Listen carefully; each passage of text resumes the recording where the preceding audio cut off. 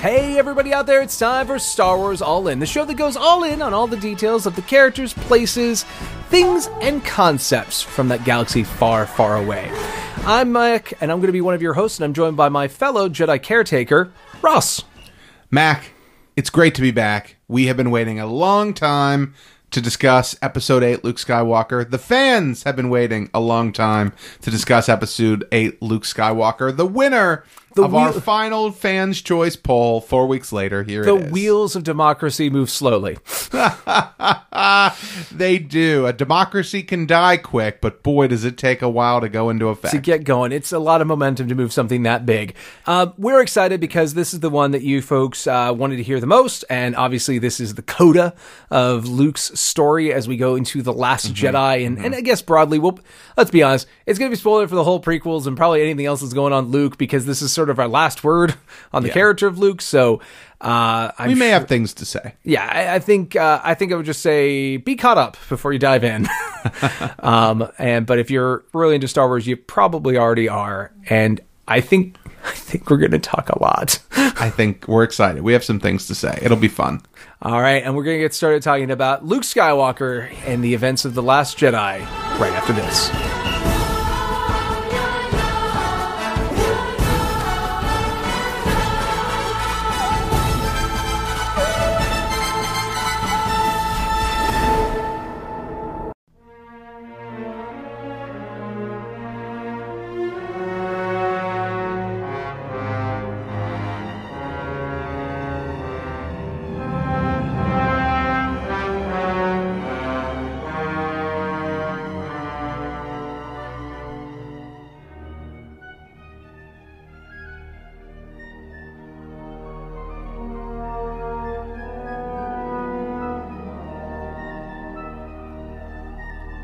Let's enter the most intriguing part of Luke's story, I think. The one that has many blanks to fill in. But let's talk about what we see. Okay, first off, we said this is the Last Jedi episode. We're going to talk about Luke as he's seen in The Last Jedi. But let's add on the 15 seconds from Force Awakens. I think we really do have to talk about the build-up here, because this is so much more than waiting 3 years for a moment, right, from the end of Force Awakens. And, people had waited so long for a new Star Wars movie. And at this point, now you've waited 3 more years to see Luke. And so everybody has this anticipation of where his story is going to go. You've seen the trailers. Mm-hmm. You know that basically he's in a spot where he believes the Jedi should end. And, coming into this movie, where was the last time we saw Luke? Well, we saw him celebrating on Endor with his friends, coming to peace with his father and his past with Yoda and Obi-Wan, and basically accepting the life of a Jedi, basically completing his Jedi trials. And now here at the end of Episode 6, Luke Skywalker is a Jedi. Now, in the 30 years interim, now this is interesting because we can look at this in one of two ways, Mac. Mm-hmm. At most, going in, we knew very little about those 30 years for Luke Skywalker, right? We knew that about a year after this, he has that brief appearance in the Battlefront 2 game. That's a canonical story for him, right? Correct. And we see him being a Jedi. We see him teaching a lesson, helping someone out morally as well as physically, And then, of course, now, retroactively... We know 6 years after the Battle of Endor, we know where he might be. Yes, we see him briefly, still, once again, being a Jedi, impacting the world around him. And then we also have that Legends of Luke Skywalker book that does take place in this time period, but it is more of an anthology from the perspective of the people he impacted, right? So we'll talk more about the people he impacts as we go. But that's kind of what we've been seeing. Like, that Battlefront 2 is a little more balanced, a little more characters being brought up. But for the most part, Luke has been this just fantastic figure on the galactic stage, showing up at certain times to just be a legend, just be this awe-inspiring figure. Absolutely. I mean, that's what this whole one, right? That's what we assume that character is doing, because, we last left Luke. He's a hero. He's a Jedi Knight. He's the guy who blew up the first Death adventure, Star, right? He's the guy who faced down Vader. He's the guy who killed the Emperor. Yep. Absolutely. He has all of these things already. He's the hero of the rebellion, right? Yeah. And now he's this Jedi Knight. Now he's out there So, not only spreading the word of himself among the rebellion, but among the greater galaxy. And then we know that sometime over that timeline, at some point in that 30 years, Luke goes from a legend to essentially running away from his Jedi Order and from the rest of the galaxy. From a legendary figure to just a legend. Yeah.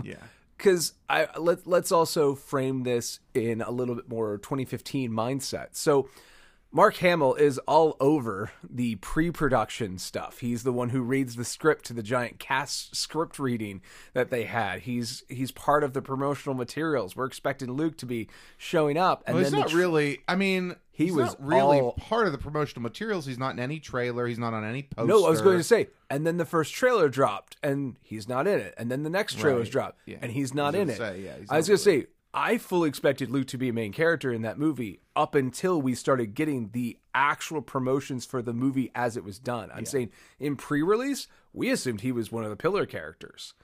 Well, yeah, no one really knew what to expect other than we were going to have new characters that we hadn't met before, along with characters we already knew. That was about it. And that we knew that the story would take place a number of decades after Return of the Jedi. Right. That was really all we knew. So we watched The Force Awakens. We have some reaction to it, of course, for Mac and I, generally very positive. Yeah. We had a really great time at that theater, at that showing.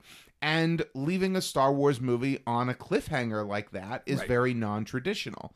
Right. And so walking back into the next film 2 years later. Let's just sum it up. One of the main plot threads of Force Awakens involves Luke, but he's really not in the movie much, is he is missing. He walked away from everything. He disappeared from the galactic stage. Even people like Han and Leia don't know where he went. He went to seek out an ancient Jedi temple, and that's the last anyone's heard of him.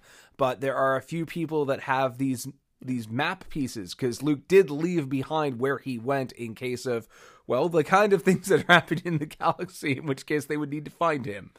And it all culminates in Rey collecting those pieces during the events of Force Awakens, getting them from R2, and basically following the trail to this, rocky green planet in the sea. Mm-hmm. And when she gets to the top, we see this beauty shot of, here's old man Luke in his white robes with his metal hand, and he flips back his hood and he turns around and he looks very, very pensive. And Rey earnestly holds out his lightsaber of like, I've brought this to you, because you can help save the galaxy. End credits. Yeah. And despite cliffhangers of that level of oomph in Star Wars, outside of maybe the TV shows, it's also very weird that we start exactly in that moment. We basically see that moment again at the very top of this movie. Yes. So here we are. We know that basically Luke became a Jedi. Yes. At some point took on training, took on a temple, took on Padawans. One of his Padawans turned against him, turned to the dark side, destroyed the temple. Luke went into exile. That's what we know here. Now Rey has found him, right? Yes. We can agree that that's his established character up to this point, right? Well, yeah, that he is, once his nephew killed all of his other apprentices, he might have been a little disillusioned and kind of wanted to just walk away. Right. So that's what we're going to talk about. Yeah. So,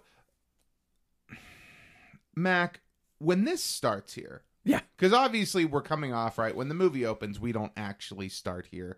We're starting at, the battle above Darfur? Dakar. Yes, we're starting at that battle.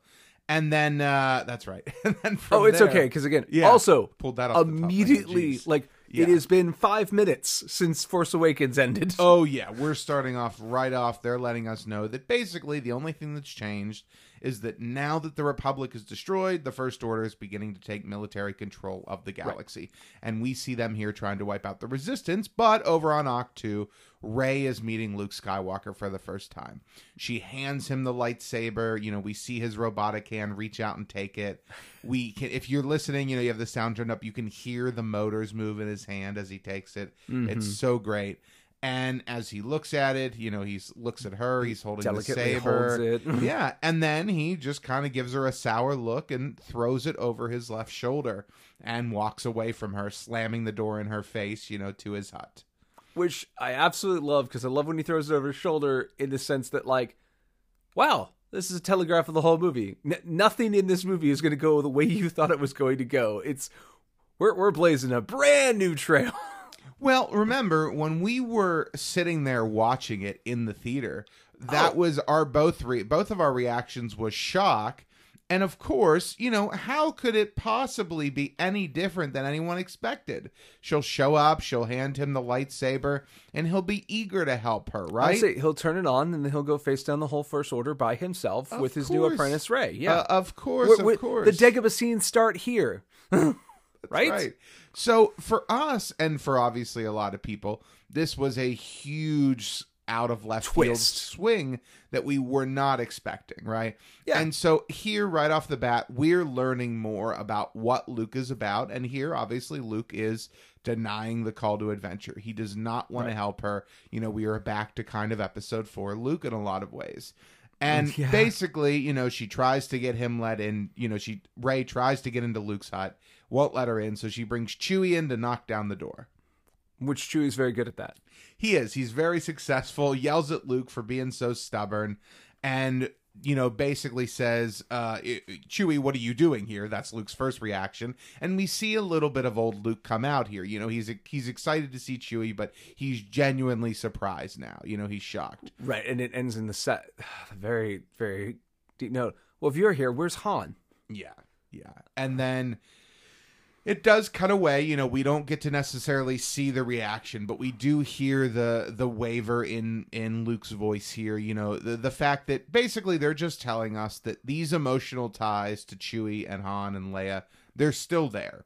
He's not forgotten, his past. He's not completely written off his past from 30 years ago. He's not, he's still he hasn't his memory erased to these people or anything like that. In his heart, he's still that man. But the big thing that's changed is he came here to cut himself off, and he cut himself in all ways. So no, he's just a. Let's not jump ahead. You're jumping ahead a good bit there on that. Let's just okay. In this exact moment, we know one thing that Luke already. Yeah. We already know Luke's cut off from the Force here because he didn't sense the death of Han. That familiar connection. He doesn't feel that through the Force. He's just as surprised as a normal man who's just been on a planet somewhere. He already doesn't have that mystic connection we would expect, right? Obi-Wan could feel Alderaan from hyperspace. We've seen characters have these when you have a connection, you can feel it across great distances. Luke and Vader, so the fact that, I don't know, maybe I remember in theaters going why doesn't he already know that? And then it was oh, and then we get the explanation of why. But I'm just saying, for me, that was the first tip of the hand was he should have known that. Considering even Finn and Rey, who are much closer, they're not just reacting to that of I just saw him die because why? Do you have binoculars? You can't see down there. It's the Force. Leia feels it back on Dakar. So Luke should have felt it, but he didn't. Because Luke's a different person than we remember. Very interesting, very interesting. See, in that moment, I don't think that thought would have crossed my mind at all. You were too busy going my figure has a compass. Where's this compass? Oh, yeah. I and that's the scene where you do sort of see it. Yeah, that's true. All right. So this is where Luke is learning about what has happened to Ben. This is his first time learning about what has Ben become since he last saw him. Basically, after Ben, presumably destroyed the temple, even though we'll learn later that's not the case, and left and ran away, basically, right? Yeah.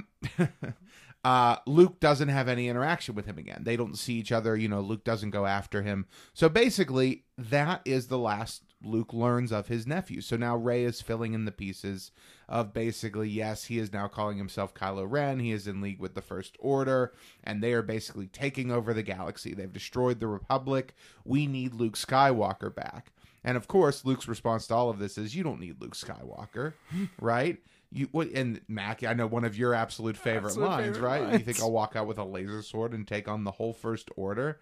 And I mean, Obviously, there's lots of reasons why this line is great here, but this is showing classic Luke. This is showing, snippy Luke. This is showing Luke who still has his sense of humor. Yeah. He delivers the line of, I'm not just going to take my laser sword and face them down. He says it with the same kind of energy as, come on, womp rants aren't bigger than 2 meters. Like, there's this flippant kind of like, cavalier nature to him, which I love because, again, that impish quality to him is not only a part of Luke Skywalker, but a deep part of Mark Hamill. Yeah, I mean, one of the best things about this portrayal of Luke here in this movie is that we're going to get to see every type of Luke. We're going to get to see a little bit of every Luke from every past movie. And so we'll talk about that as we go. Now, the next thing we see for Luke, after he basically once again denies the call from Rey, is that he's out on his day. We see him fishing. We see him getting milk from the Talia Siren. We see Rey obviously following him around. And Luke pays no interest to her. Not interested in her at all, right? At best, it's spite, especially once he takes that first swig of milk. He doesn't offer her any. Not a very good guess. Not it's very right here if you want it. He's showing her how to do it. Yeah, and I mean, obviously seeing this is more for, okay, Luke has adopted a simple life. Luke is living essentially the equivalent of the farmer's life that he originally started out with. This is Luke back to his origins. Yes. And also, of course, a mix of, this is Yoda, right? This is Yoda on Dagobah. Yeah. Acting weird, acting goofy. And it also sells the idea of, everyone's coming to this movie. What's Luke been doing the last 30 years? Like this, pretty much every day. Like this is all he does. At least for a couple. And that is the other thing about this is we don't at this point, now in the grand scheme of things, we know it's been about 6 years since Kylo turned to the dark side. But we don't at this point really know how long Luke has been here. We know it's like less than 20. Yes. Yeah, presumably, right? Yeah. It's less than Kylo is old. That's right. All right. So after this, it's not until Rey is once again going through multiple days following Luke throughout his routine that she basically starts to hear and feel something through the Force. Mm-hmm. And she's drawn over towards this very, especially when you first see it, this ominous, spooky, foreboding tree. Yeah. She's even hearing this like chanting sound as she approaches it. And when she notices the tree, Luke notices her and follows her, of course, into the tree. And this is where Luke really starts to come out of his shell a little bit and, interact with the plot a little bit more. So his first line, to Rey here is, "Who are you?" Realizing she's sensing something, realizing she's drawn to this tree. And of course, we still don't have confirmed that Luke is not sensing the Force right now. And I like that this pulls from a different tradition. This pulls from kind of like Eastern martial arts films. The idea of the student has to like patiently wait for the master's attention. Mm-hmm. We've seen definitely stories where like, there'll be a student sitting on the porch of his master's hut and just have to like let the rain fall him and just basically be this stoic thing before the master even acknowledges. Like the master wants nothing to do with you until you've just sort of shown the endurance and the stubbornness that you're not going to go away. And that's what Rey has done. Rey's been here for, like you said, some probably number of days at this point, just kind of waiting for Luke to show up or for something to change. And now we finally have that change. She finds her way to this little alcove of mystic energy. And this little alcove in the tree is built to keep the original Jedi test from 1,000 generations ago. Jedi texts. You got to keep them safe. Got to keep them from deteriorating in one of those fancy libraries. Put them here in this moist tree. Protected by the Force, which yeah, can do climate control. It'll be fine. They don't talk about that. Jocasta wouldn't approve. One of the Force powers we haven't got to in our Force powers series is Force air conditioning. That's true. Jocasta wouldn't have approved, but this library is standing well after her library fell. So. Well, anyway, those aren't really important texts because unless they came from the temple and they're in the library, then they simply don't exist. That's true. They're not even real. They might as well be camo. So Luke starts really pushing Rey here. What's special about you? And Rey's response is basically, and I actually really like this here, something inside of me has always been there, but now it's awake. And basically she's afraid of it. She's afraid of this power that she has because the only other person she's ever seen unit is Kylo. and obviously he's using it for evil, right? Mm-hmm. So she needs basically something that she can't get from anyone but Luke. And of course, Luke confirms this of, you need a teacher. I can't teach you.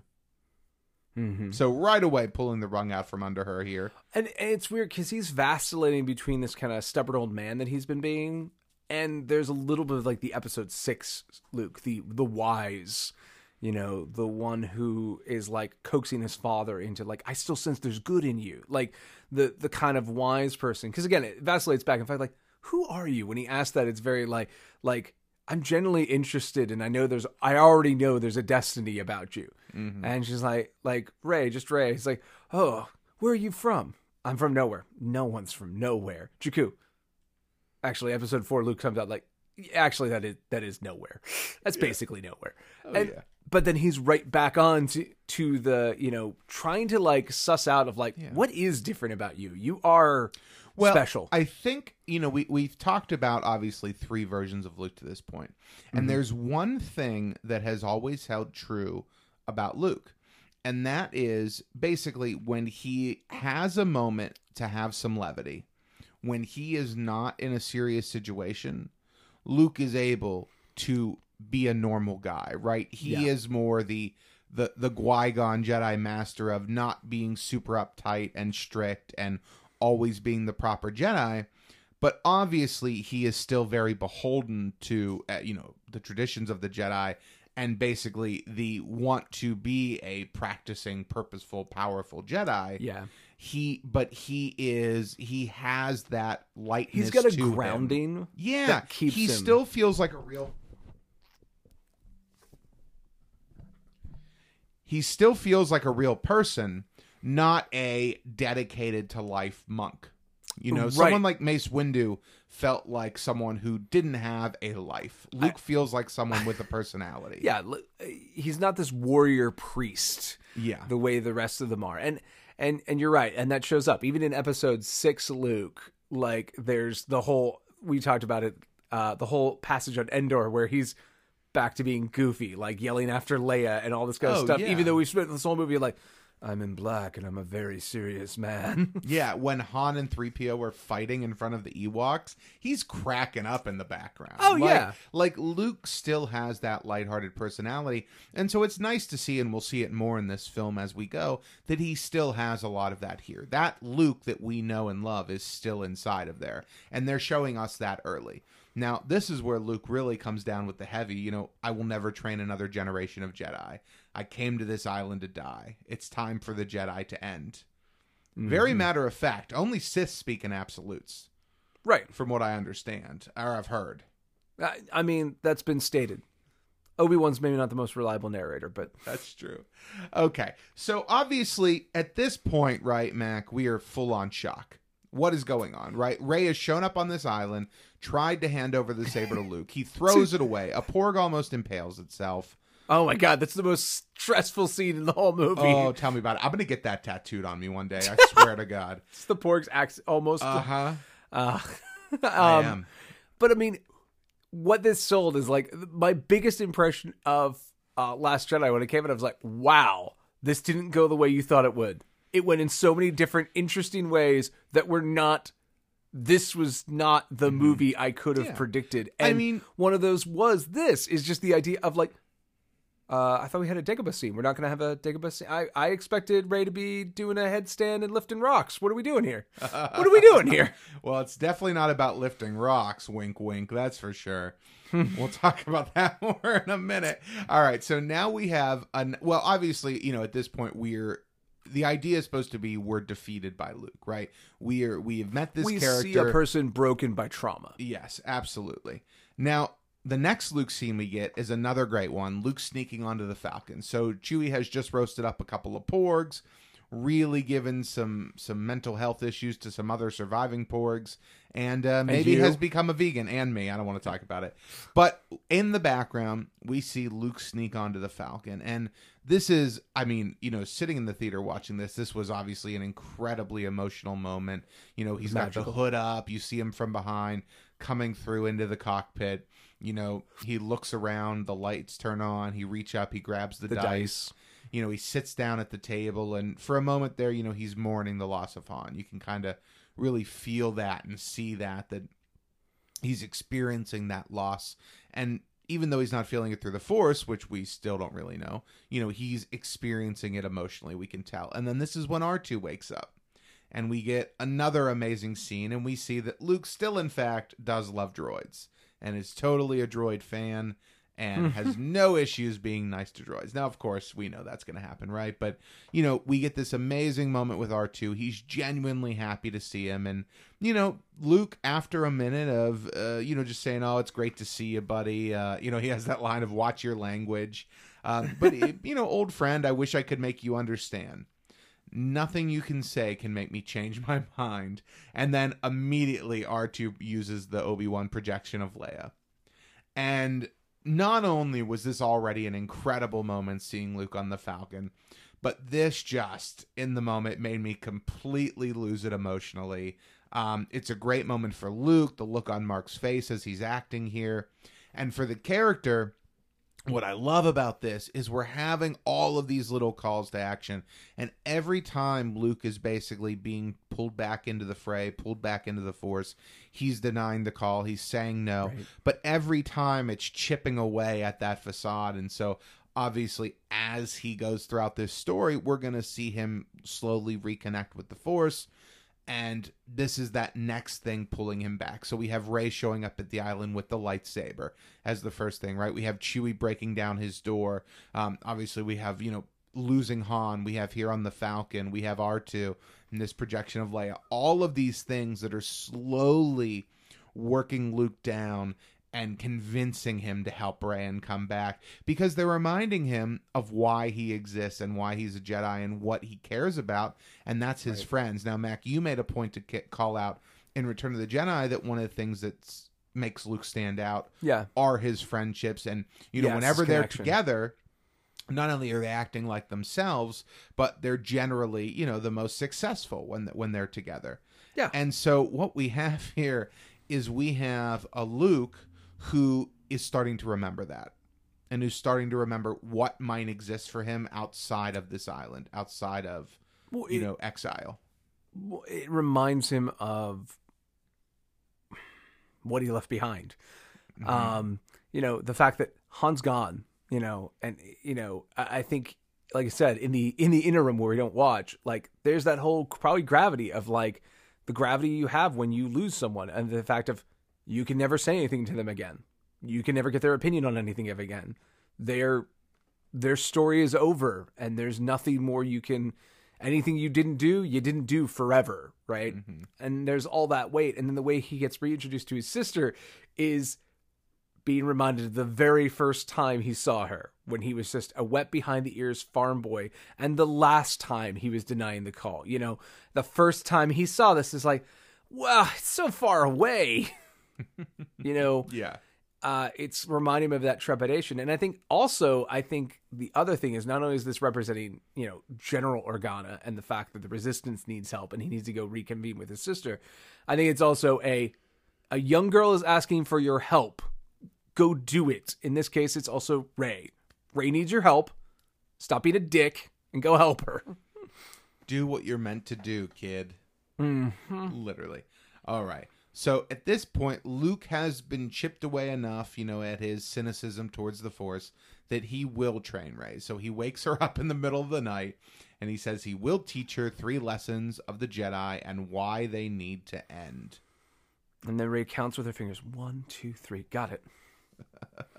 Now, before they start their training the next morning, Rey wakes up, right? Mm-hmm. And has her first Force interaction with Kylo, where she attempts to shoot him. Now, we're not talking about Rey and Kylo today, but it is worth pointing out that she starts off her training with Luke by lying to him, right? Yes. She says, my blaster went off. I was cleaning it. And so immediately, obviously, Luke maybe doesn't know this, or he does because he can't sense it. Who knows? Right. But whether he knows it or not, for Rey, starting out with deception is an interesting choice. And I think it says something about her as a character, and I think it says something about Luke as a teacher that we'll talk about. But not to mention, Luke's just like, you didn't disengage the power pack when you cleaned your gun? Are you Luke is too old, nor does he care about proper blaster safety. That's not his problem. You know, he had a long rifle on a speeder. I bet you he's a farm kid. I bet he knows how to properly clean a blaster. Also, they're full of blast. Do they need cleaned? It's not one of the 3 lessons, sorry. I guess it's carbon scoring might need cleaned out of there. 3 lessons. I think like an oven. I think blasters are self-cleaning, personally. So Luke also here explains the caretakers. And then, him and Rey start to get into the Force training. Luke starts by asking Rey what she knows about the Force. Mm-hmm. And her reaction is basically, well, it's a power that Jedis have and stuff, and lift rocks, it's magic and stuff. Oh, it's great. And Luke, of course, has the first of his, amazing. Everything of what you just said is wrong. Yeah. Once again, showing that lightness to the character and, showing us that he obviously is willing to be an instructor here. Lesson 1, sit here, legs crossed. Mm-hmm. The Force is not a power you have. It's not about lifting rocks. It's the energy between all things, a tension, a balance that binds the universe together. It's so much bigger than the light side and the dark side is the theme he's presenting, because that's the conclusion his philosophy has taken him to, which I love because I think it balances out the fact that, like, I think everybody, especially after seeing the prequels, like, Luke in episode 6 is not a good Jedi. He's wearing all black, which is the wrong color. He's choking people out like Gamorrean guards. That's not a Jedi way. Threatening people. He has this disconnect from that traditional big light side, dark side dynamic. Yeah. And that's become his philosophy, is just the idea of, like, because he tried to recreate the Jedi, it went wrong. So it's like, you've got to understand it's balanced and it needs balanced. And that's the reason I had to leave. I was unbalancing it. Mm-hmm, mm-hmm. Now, we get into Rey's training here, right? We see Luke play another classic Luke joke. He's got the leaf, reach out. Oh, you feel that? That's the Force. Wow, it's so strong. Yes, I feel it, Master Luke. I feel it. Whap. I love that moment. I love seeing Luke play jokes.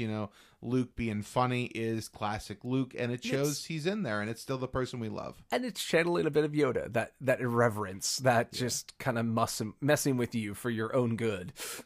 Now, Rey goes through her meditation here, and Luke is instructing her, breathe, reach out, feel it. But as Rey gets pulled to the dark side, Luke tries to get her back. He's yelling at her. He's trying to get her out of this state, out of this trance. And, he gets mad. You went straight for the dark. You didn't even try and stop it. It offered something you needed, and you didn't even try and stop yourself. And this is where Rey reveals that Luke has closed himself off to the Force. And so this is our, confirmation that Luke, in fact, is currently not practicing the Force in any way.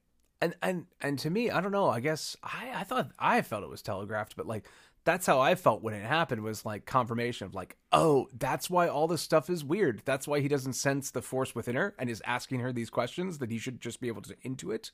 That's why he's talking her through the Force, but not really noticing what she's doing until she goes to the dark side. And that's more of her just losing herself. Like, this dude left everything behind, like literally left all of it behind. He's just a dude. Yeah, I mean, that's true.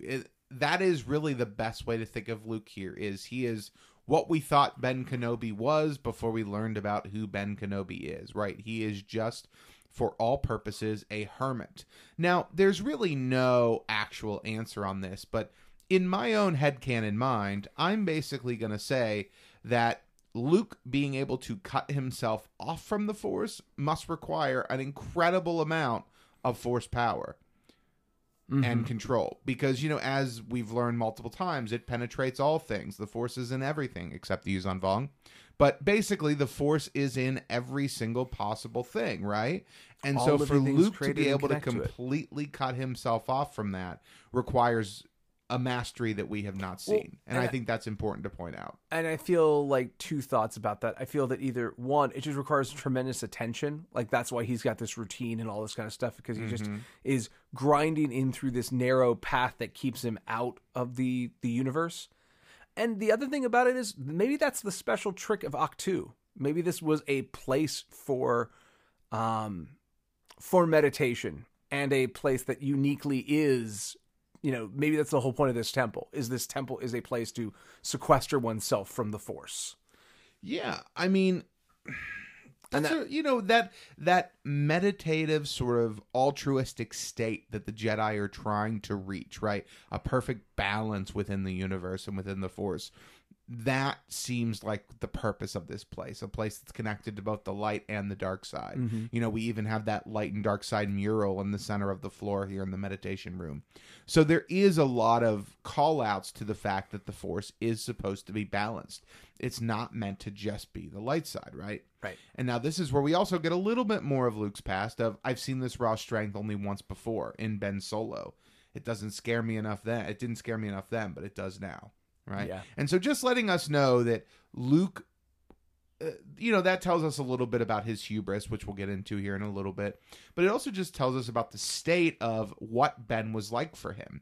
Ben was someone who he tried to take on and train, and his power overwhelmed him. Now, we don't know exactly how or why yet or anything, but the fact that Ben is so powerful and the fact that it scares Luke is really saying something. And we are back to, again, the denial of the call. He's afraid again. Oh, yeah. He's been doing his best to not be afraid since Dagobah. And he's right back to being scared. And obviously fear forever will dominate your destiny and whatnot, right? Well, fear leads to anger, anger leads to hate, hate leads to suffering. It's a math equation. It's proven. They literally spell it out for you. It's in the Jedi Credo. Yeah. All right. So now we're getting into lesson 2. And this is really where the bulk of Luke's character, I think, really gets a chance to shine here, right? So now that the Jedi are extinct, they are romanticized, deified. And this is showing us where Luke's mind is at, right? Over these 30 years, it's not just Luke going out and being a Jedi. It's Luke learning how to be a Jedi by studying the Jedi that have come before him. Right. Finding artifacts and relics of the, era gone by. Talking with people who lived in that era, right? Like your Lor San Tekkas and the like, So he's studied. Before he started his academy, it's implied that he went and studied as much of the living history of, the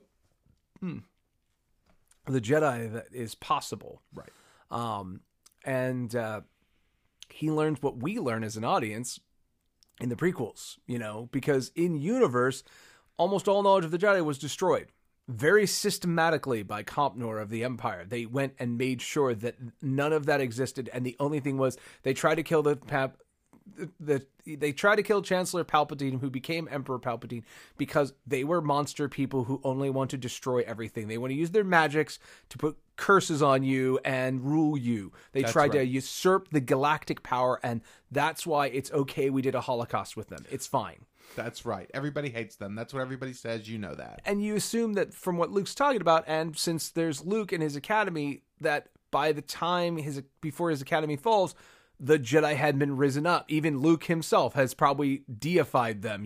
They're all like Ben and Yoda, these wise, great people who've never made mistakes that I'm going to have to work really hard to overcome, my own fallibility to be worthy of that legacy.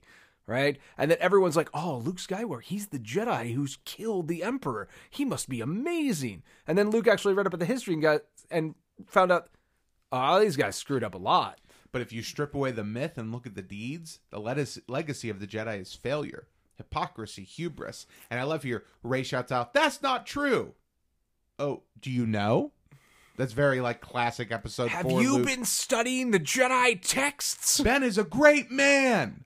Oh, it is very much that. It is great so catch. episode 4. Yeah. So I love that. That's just a great little bit of writing and a great callback, just like that. How would you know, Rey? How would you know? Because I need you to be that Jedi. That's why I know.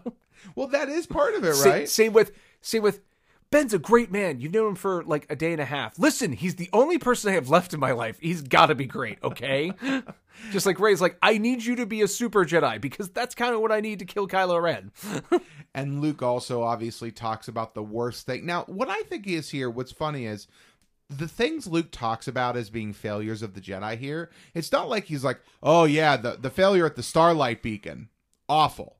he's talking about things that happened at the end of the Jedi Order, right? He's not talking about the entire history of the Jedi. He's talking about essentially one bad era of their history, their proverbial Dark Ages or whatever you want to call it, right? Which also makes sense because that's probably what survived. I mean, I'm sure that's a bulk of what he could find, right? But then again, with places like Tython still... Well, anyway, we're not going to get into that. But anyway, so at the height of their powers, they allowed Darth Sidious to rise, create the Empire, and wipe them out. It was a Jedi Master who was responsible for the training and creation of Darth Vader. And all of those things that Luke is talking about, right? Not only was it literally the Jedi who trained him who were responsible for it, but Luke's actions rectified that and redeemed the Jedi. And so it is a little bit odd that those are the things he's drawing on as their bad examples, but that just comes back to him basically saying, I have lost my own faith in what these people have done and did, and I don't think that they are worth recognizing. I don't think that they are worth deifying. No. So I am making that decision for the entire galaxy. That's what Luke is saying. And I would attach to that though, like when you're saying he's he's calling them, their hubris and stuff was their downfall and he's no longer holding them. That's because I don't think in Luke's head he's like, I didn't rectify anything. Yeah, I killed the Emperor, big deal. And then what did I try to do? I tried to follow in their footsteps and raise Jedi. That went completely sideways, proving that maybe just Jedi are bad. Maybe the Jedi Order is the problem, not the implementation of it. Just, it's a bad idea. And Luke tries to remind him that the Jedi don't only just do bad, that they can also do good, right? A Jedi who saved him. A Jedi who saved Darth Vader. Now, we've talked about this a lot. I love The Last Jedi. We talk about it. How does she know that? I mean, obviously someone told her off camera, right? But no. I think that's just like a weird... I bet you can go pick up a book that, like, you could probably pick up volume 6 of the Lando Calrissian Chronicles, and it has the passages on Luke. I think it's implied that legend went on during the peace times. Like that. See, I don't think so, because up until at least 6 years before this, no one knew Darth Vader was Anakin Skywalker. Sure, but that doesn't change the fact that Luke's a Jedi. Yeah, but like people know that like Luke saved Darth. Like, what is that? Like, all I'm saying is, I'm just saying on Coruscant today during the morning show, they had Luke on to ask him some questions while they were drinking some caf. Right. Like the problem is the mechanisms of it will be boring and bad. That's why I'm referencing that section from Legacy of the Force. Yeah. Because the reality is, how do you know Rey knows it? Because she does. Yeah. So obviously that story must be on a Wikipedia page somewhere on the HoloNet for her to find. Yeah. Well, I mean, I think if anything, if you want to talk about, for me, that's obviously just the truest example of a nitpick. I don't think it's bad or ruins the moment for me or anything. I just think it's an interesting thing to call out here.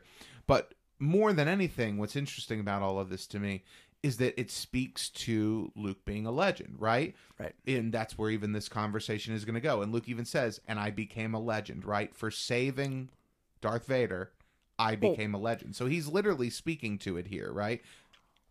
For many years, there was balance. And then I saw Ben, my nephew, with that mighty Skywalker blood. And in my hubris, I thought I could train him. I could pass on my strengths. So here we have Luke basically saying, I tried and failed. I thought I could keep the Jedi going. Here was my actual true successor, someone who could keep the Force in balance, and I failed. Right.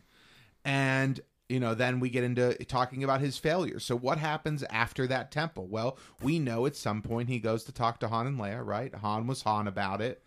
But this is the heartbreak of Luke. This is his actual trauma and tragedy, right? But Leia, she trusted me with her son.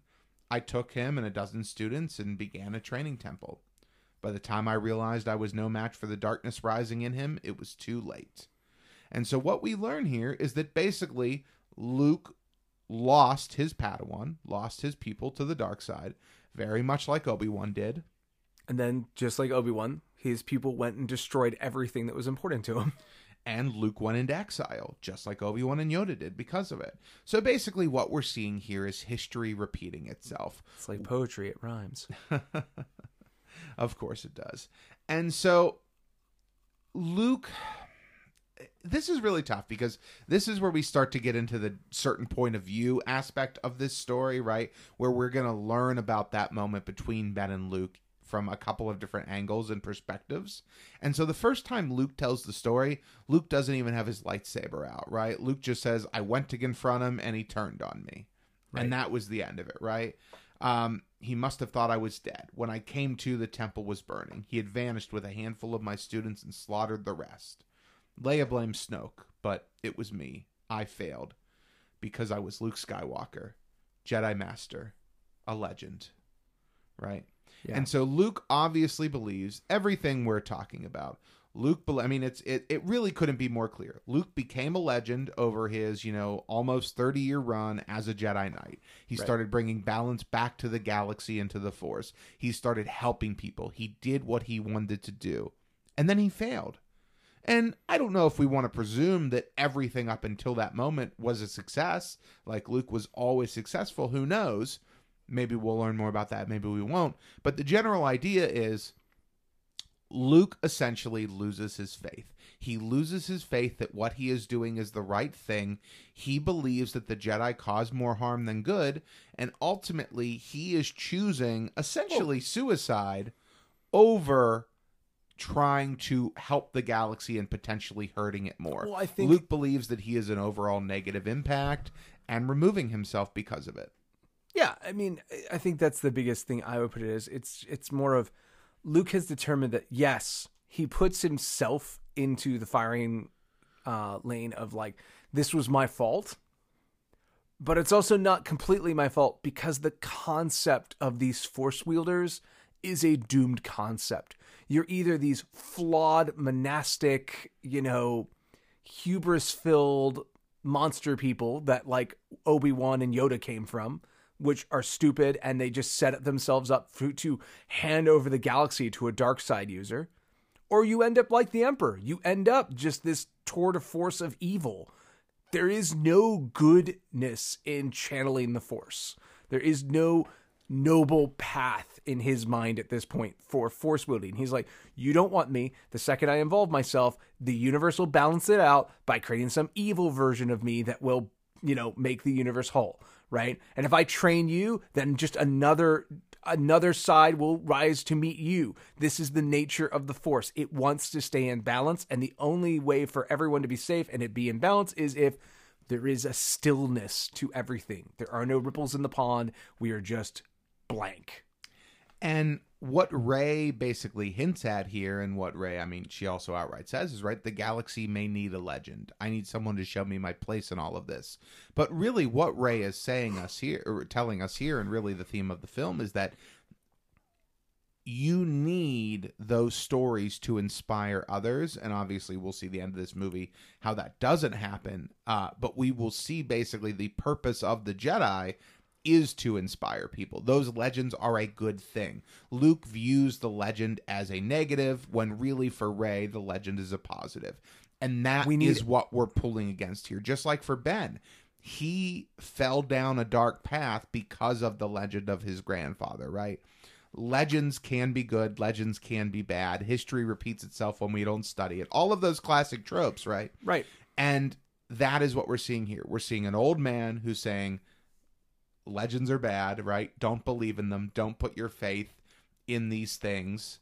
And we're saying, I need those things. And that is just that's a parable for growing up, right? Believing in something and then realizing that it's not what you expected it to be, but still coming out on that side as wanting to be a positive person towards that thing. And obviously we're seeing Luke here at a time when that's not how he's feeling. I think it's talking about the fact of like, when they always talk about don't meet your heroes kind of thing, because they're flawed, normal human beings. They have failings. They have mortality to them. They are not these magnificent beings. But at the same time, we still need them. Much has happened. Many great things have happened by people being inspired. And inspiration, maybe it's built on a little bit of the, gauze lens version of a person's persona. Sure. But that is part and parcel of how inspiration works. It's about being aspirational. It's not about being relatable. Mm-hmm, mm-hmm. Something that is a broader theme for film and television right now of we are usually negative on aspirational, inspirational characters. We really want them to be really relatable. But as Batman Begins said, as a symbol, he could be indestructible. So after this talking with Rey and, her explaining that, a Jedi saved Darth Vader, the galaxy may need a legend. I need a legend. Luke decides reluctantly to reconnect with the Force. And, it's not an effort for him. As soon as he walks out onto that meditative ledge and, senses, reaches out, touches the rock, he senses his sister across the galaxy and wakes her from her coma. Because I feel that when Rey plunges in the dark side, like, it's such a drop, like floor dropout moment that's when Luke goes, wow, I'm even turned off and I felt that. And that has cracked the door. And all of the Force is starting to reconnect with him, whether he wants to or not. He's lost whatever meditative or self-imposed exile, at least from the cosmic Force. He is reconnecting with it from basically this moment as we go through the rest of the film.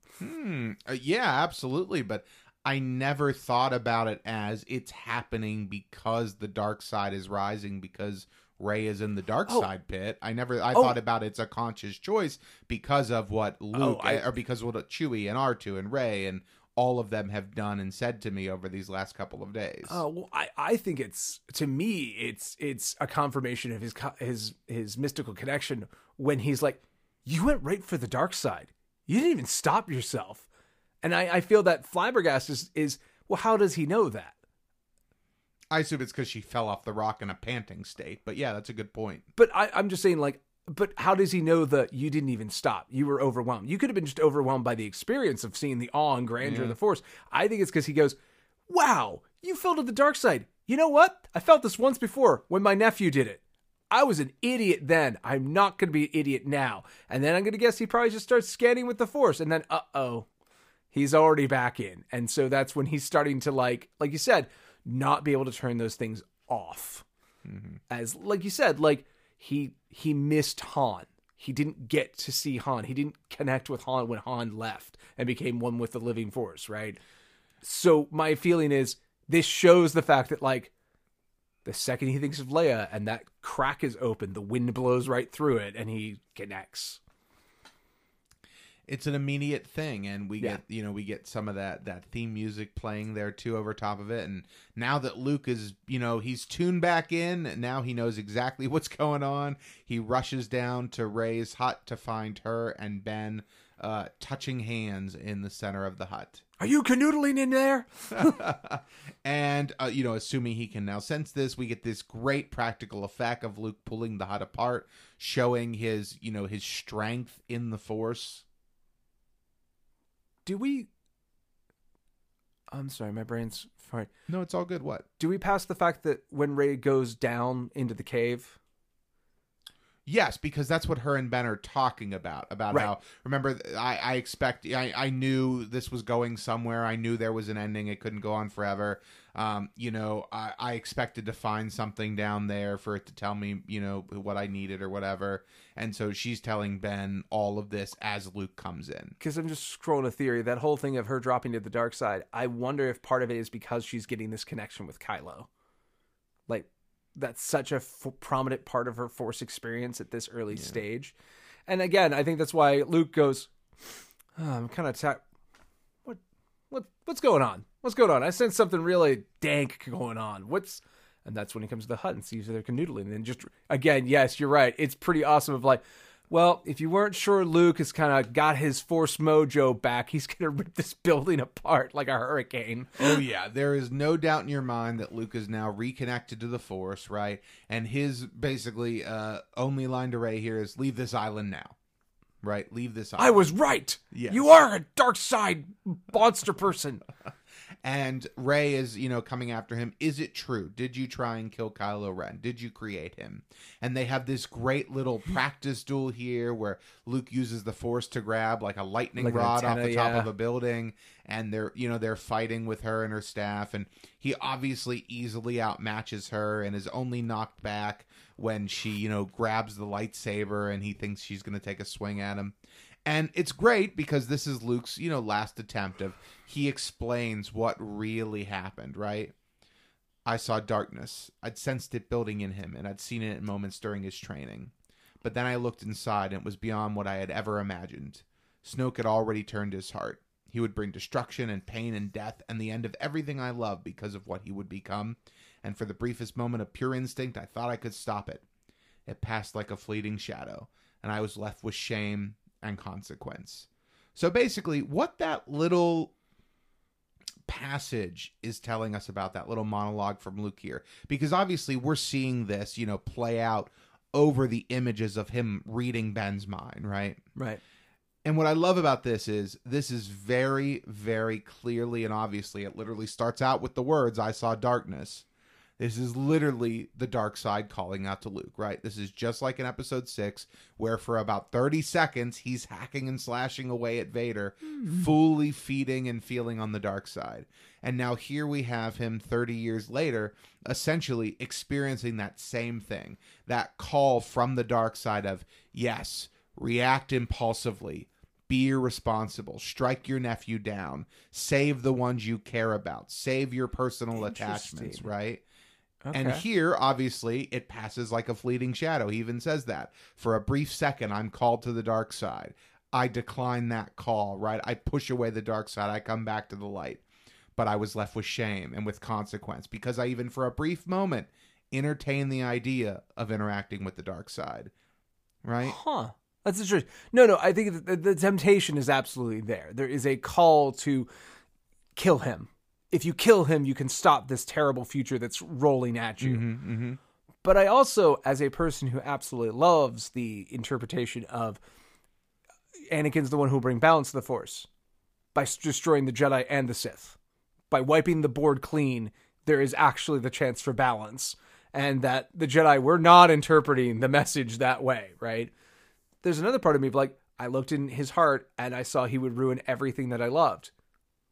Which he does, because your actions are the catalyst for that future occurring. Uh-huh. Had you not probed him, this future could have been avoided. But the second you knew about it, and the second you were tempted, and the second you ignited that saber, you committed that future to occurring. Yeah. I mean, it's interesting because depending on how you look at the Force and the idea of the cosmic Force and all that, those two thoughts are one and the same. Exactly, and I love that interplay. Yes, it's a paradox, right? It's a self-fulfilling thing at that point. But it's the same thing of like, Anakin will bring balance to the Force by becoming the greatest Sith Lord of all time. Right. Like, but that's not what we want. But that is how the prophecy is going to weave itself around. It is a multifaceted thing. It doesn't conform to just your nice, good story arc. Like, it is a more complex soup of prophecy and possibility. You're absolutely right. I couldn't agree more with that. You never really know. I mean, prophecies in Star Wars are still a very unexplored thing. We know very little about And I them. love that it's just, I love that. I kind of want it to stay that way of like the prophecy could be like the imagery on Mortis where Anakin sees that he becomes Vader. He doesn't actually remember that, but was it already preordained? Did the cosmic Force already know he's going to become Vader? I guess so, maybe. I love that it's ambiguous. And this is obviously where we also get, the really hammering home of the from a certain point of view side of things, right? Mm-hmm. Because we see obviously what Luke is seeing, we see what Ben is seeing, and so we get the idea. Yeah, we've seen this whole passage 3 different ways. I looked at my son and my nephew and said, this is probably a problem, but as a noble Jedi, he just attacked me and went crazy. And then it's like, he tried to freaking kill me in my sleep, and so I had to fight him off. It was the only way I could survive. And then Luke going like, it's real crappy. I got real mad, but then I didn't. And then he blew up my camp anyway. Well, I mean, what I like about it here is Luke is literally saying, the words, the last thing I saw were the eyes of a frightened boy whose master had failed him. And then he dropped a building on me. In this moment, Luke is admitting that he understands that certain point of view lesson that he learned, way back when. Luke is saying that I understand that from his point of view, he saw things differently. His uncle tried to kill him in his sleep. Exactly. And to me, that obviously is just showing the growth of Luke as a character, of understanding that lesson that Obi-Wan told him all those years ago, and really and again, coming to terms with it. And committing the same sin as Obi-Wan. That, just like Obi-Wan could not handle the fact that Anakin was half murdered by him and left on a volcano planet, and so he had to compartmentalize that in his own soul of, your father died, because how else could it be? Luke has done the same thing. Earlier in this passage, he's convinced himself that he was right. Like, that, see, Kylo Ren became the monster. You told me he's leading the First Order.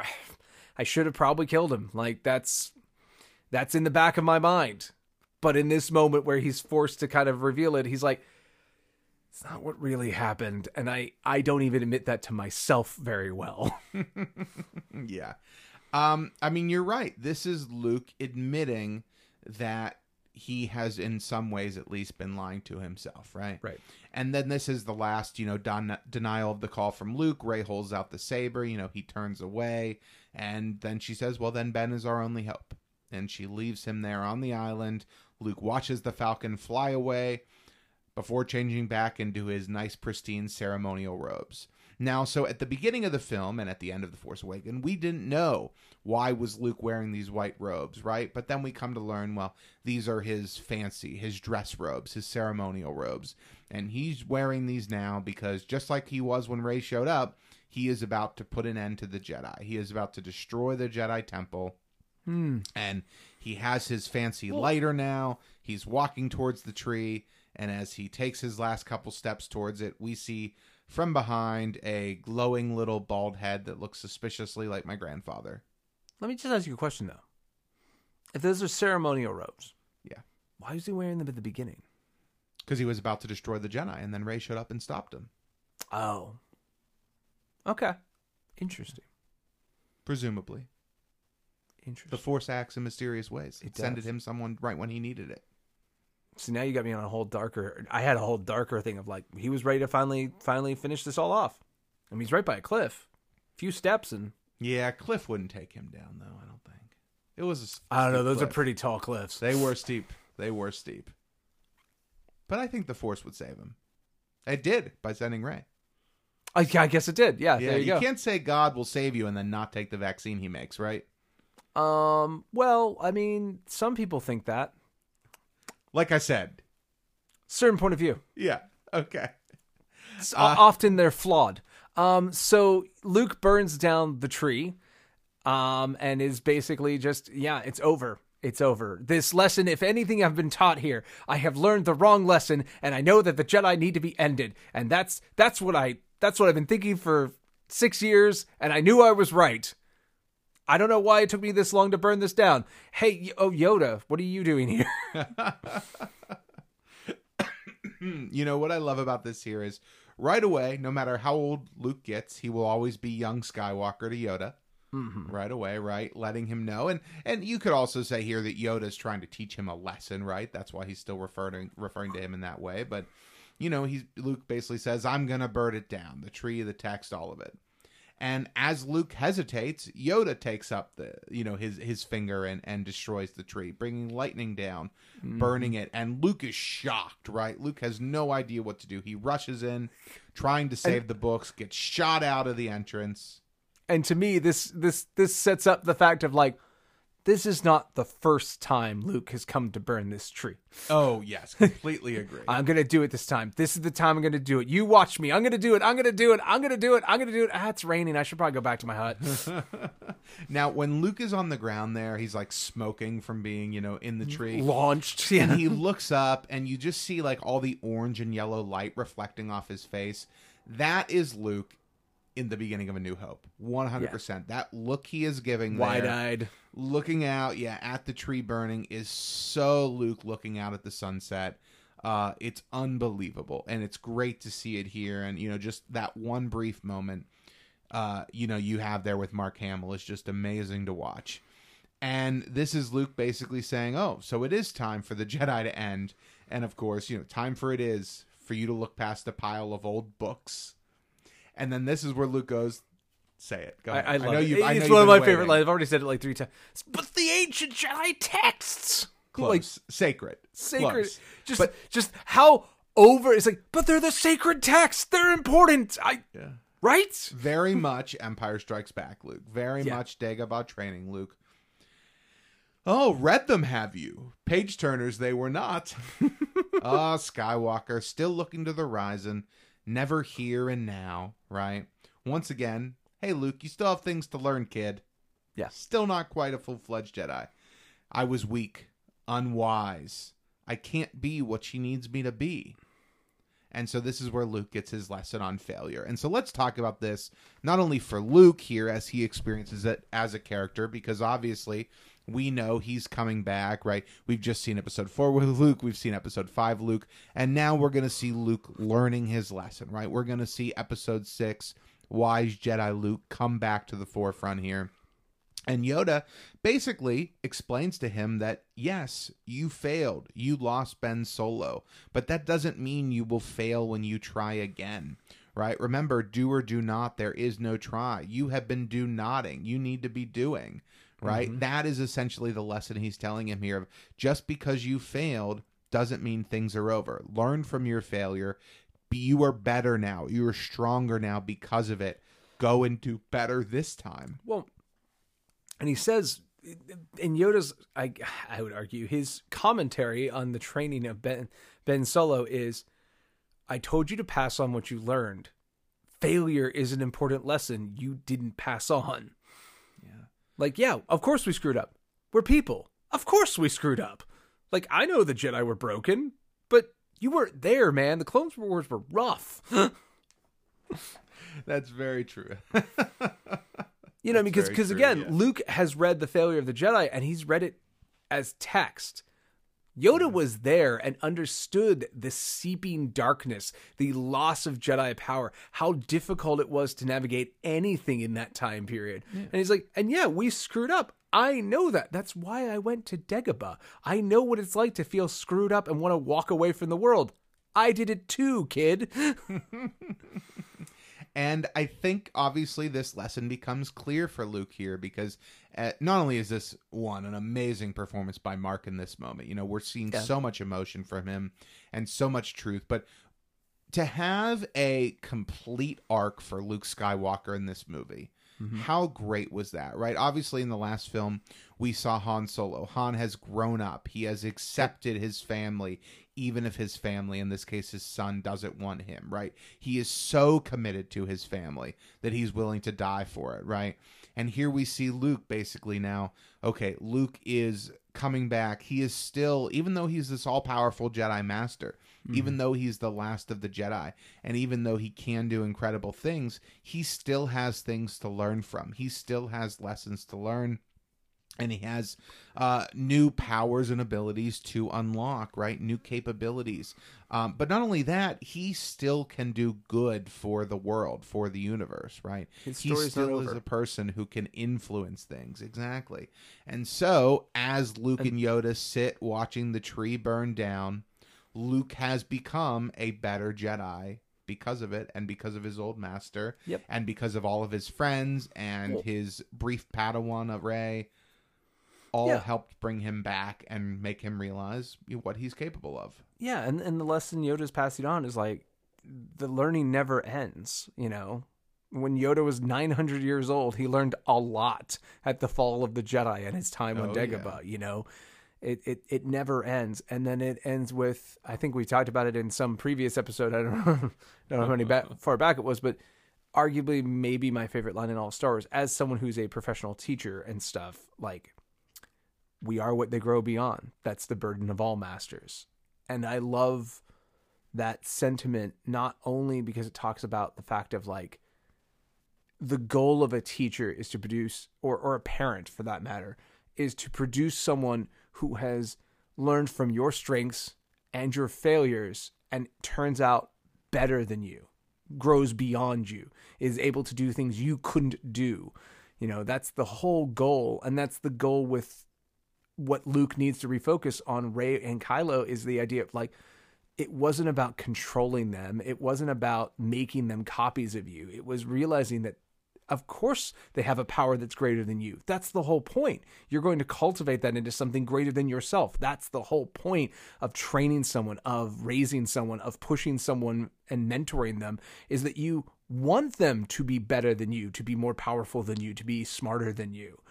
And it has a lot of personal connection to my own life goals that I really, really, really enjoy.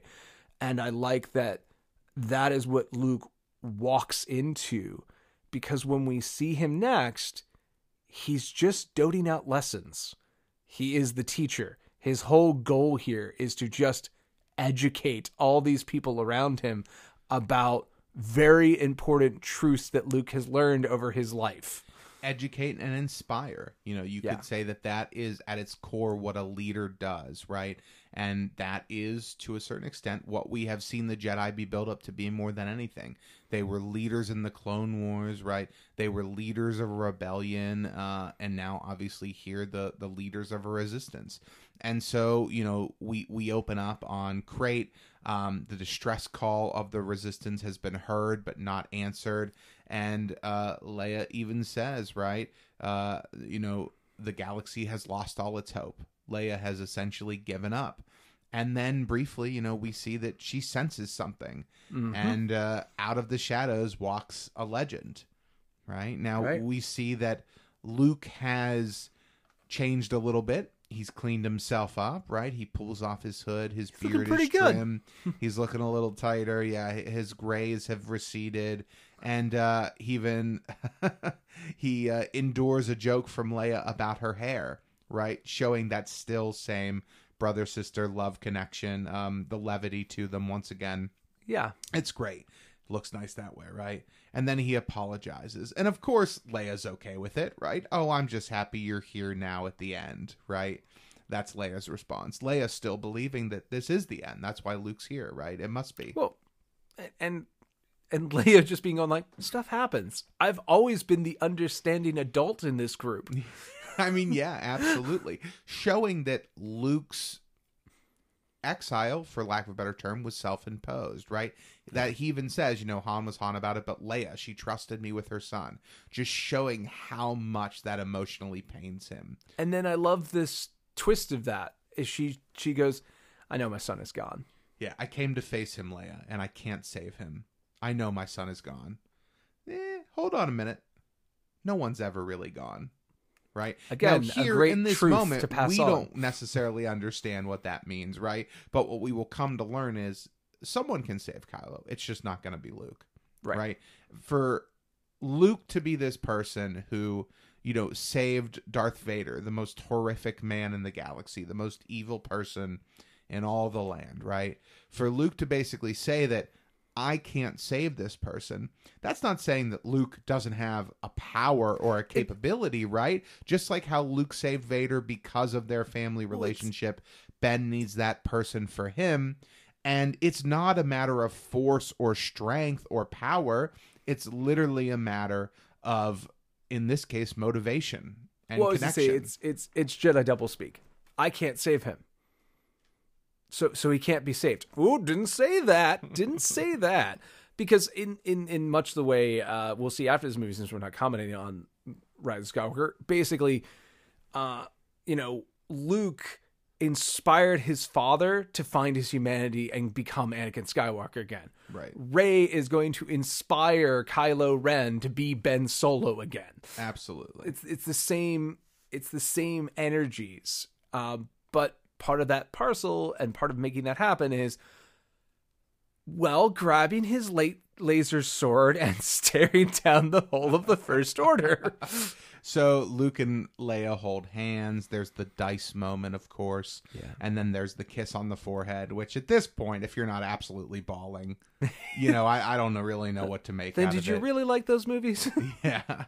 And then there's the wink at 3PO, which is great. A little bit more classic Luke sprinkled in, showing that the Jedi Master is still his, old self. And we've talked about that throughout this whole movie. But once again, it's just great to see here. And also an important moment, because this is the other moment that you realize he is here. Because there's a moment when he had the whole costume change. There's a part of me that's like thinking this is the Kylo Ren Rey thing. Yeah. But between Luke and Leia. Yeah. Because it's all Leia is seeing this, and she's so calm, and she's so okay with the fact of, like, she didn't go, like, so where did you park the X-Wing? How did you get here without them noticing? There's, like, a blockade? And, like, there's none of that. And I said, like, well, maybe this is just happening in Leia's mind. And the wink at 3PO, a droid who has no connection to the Force, proves that he is here. He is a grounded person. He has arrived here at the base. Absolutely. Which is very important. Very important for many, many reasons. Now, we see Luke walk through the destroyed front of the base, and we see Poe and everybody else who's still alive in the Resistance just sort of stop what they're doing and watch him as he walks through the door, right?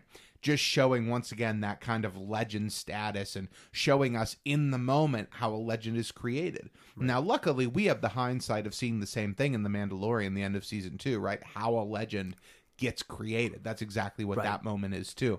And so seeing it here live on such a grand scale with this character we care so much about is obviously very impactful, well, he just absorbs all the oxygen in the room. Absolutely. Who's that guy? What's he doing? Yeah. Is that Luke Skywalker? Yeah, and as you hear all the muttering going on in the background, he walks out, and Kylo and Hux see him from the command shuttle, and the argument is, I want every gun we have aimed at that person. And as the barrage of fire from the walkers rains down on Luke, and we see a cloud of dust rise up around him, in this moment, you're sitting here, you're watching this. This is everything you want from Luke Skywalker, right? This is going out and this super action hero with the Force unleashed and being able to just, with a barrier or something, just take like a sustained 1 minute of walker fire. Yes. And, obviously, in the moment here, this is very satisfying as we see Luke walk out of the smoke and, brush the dust off of his shoulder, once again, showing that classic Luke sense of humor and all that. This is, I think, what so many people waited to see, right? This is that Luke that everybody expected you would get. Yeah, at the beginning of the movie, he's going to float up and an orb of light is going to surround him. And all of a sudden, he's going to be 50 years younger. And, like... No. Hold on. Before we go down your own opinion. This is the Luke Skywalker we want to see. What is a Skywalker? What if Anakin hadn't been diminished by his robotic, parts and being corrupted? What is a Skywalker at full aperture of their Force power? What Omega level operator does this person become? Right. And apparently someone who doesn't care about blasters. Shoot them all you want. Yeah, Vader blocked one with his hand. I'll block an entire, flotilla of shots. And it's incredible. And we don't see how he does it. All we see is that smoke. Classic, once again, that, what you would refer to as legendary, right? That legendary status of, oh my God, I was there. And he just walked out of the smoke. It was unbelievable. How could he have done that, right? I don't know, but he did. So... this is where essentially I just want to say that shoulder brush off, that is so good. Luke threatening Jabba of just last mistake you'll ever make, right? Yeah. Just the overconfident Jedi. And I love it. I absolutely love it. Yeah. So Ben comes down to the field and this is where they start to get to have their interaction, right? Did you come back to say you forgive me, to save my soul? No. No. And I love that. It's saying more with less, right? It's basically, and we'll learn more about Luke's motivations here in a second, but it's Luke just being very straight to the point, being very Jedi-like. They draw their sabers, and I love here how in the moment, Luke, as they're about to take their first face-off, he takes one of his hands off his saber, as Vader did to him in Cloud City, just showing listen, kid, you still got a lot to learn. Yeah. And as the fight progresses here, as Ben charges at Luke, and Luke essentially just completely dodges out of the way with some incredible manipulation of the Force. He's insulting Kylo again by basically I'm not even going to fight you yet. I'm just going to show you, just swing as hard as you want. You're going to tuck yourself out. Now, see, of course, this is a mix of many things here. Partially, yes, you can look at it as, yeah, he's insulting him. But really what this is, or the way that I would interpret it, especially in the moment, is this is a Jedi being a Jedi. A Jedi only attacks in defense, right? Right. And so if he can defend himself without attacking, why would he attack? That's what a Jedi does, right? Yeah, you're a right. Jedi is serving his purpose. And that, to me, like when we talk about what Luke is doing here, surviving against the blaster fire, standing up against Kylo without actually having to fight him, regardless of the physical reasons why that's happening, that is the true energy and spirit of a Jedi. And that seeing Luke be that person, not just a cool, bad, you know what I'm trying to say, not just a really get stuff done action heavy guy, right? You see him actually living out as the pacifist. Yes. And it's so great to see in person here. As him and Kylo continue to fight, we learn that Luke is in fact not here in front of Kylo, but meditating on the rock back on Ahch-To. He's much like we've seen the power play out earlier with Kylo and Rey. He has projected himself. And we have seen it, and they built that through the whole movie. Like, there's the part where Kylo's hand is wet from the rain on Ahch-To. Right. He's there. He is physically here on Crait, but it's through the Force. It's a projection. It's not his physical body. He's not, again, he could take all that blaster fire because he's actually not true matter there. Yes. Yeah, it's such an ingenious thing, a way to have a character interact, right? Not only do you have a character interact with your main characters from really, really far away, right? Mm-hmm. But you have him impacting the physical environment without actually ever touching it, right? And you have him, obviously, the whole other side of this, creating a legend, right? You have this person inspiring many people around them. Yeah. And all of these things that are happening, right? Kylo's talking about, how I will destroy the Resistance, how I will kill the Last Jedi, right? All of that stuff. And Luke has his second moment of everything he just said is wrong. The rebellion is reborn today. The war is just beginning, and I will not be the Last Jedi. Strike me down in anger, and I'll always be with you, just like your father. Right. So all of these things that are happening here at the end for Luke, as he's essentially trying to teach his, nephew one last lesson of, if you strike me down in anger, that anger will be there. And that anger is more of the dark side. This is not something you want. I promise you. You've already learned this lesson once from your father. Don't make this same mistake again.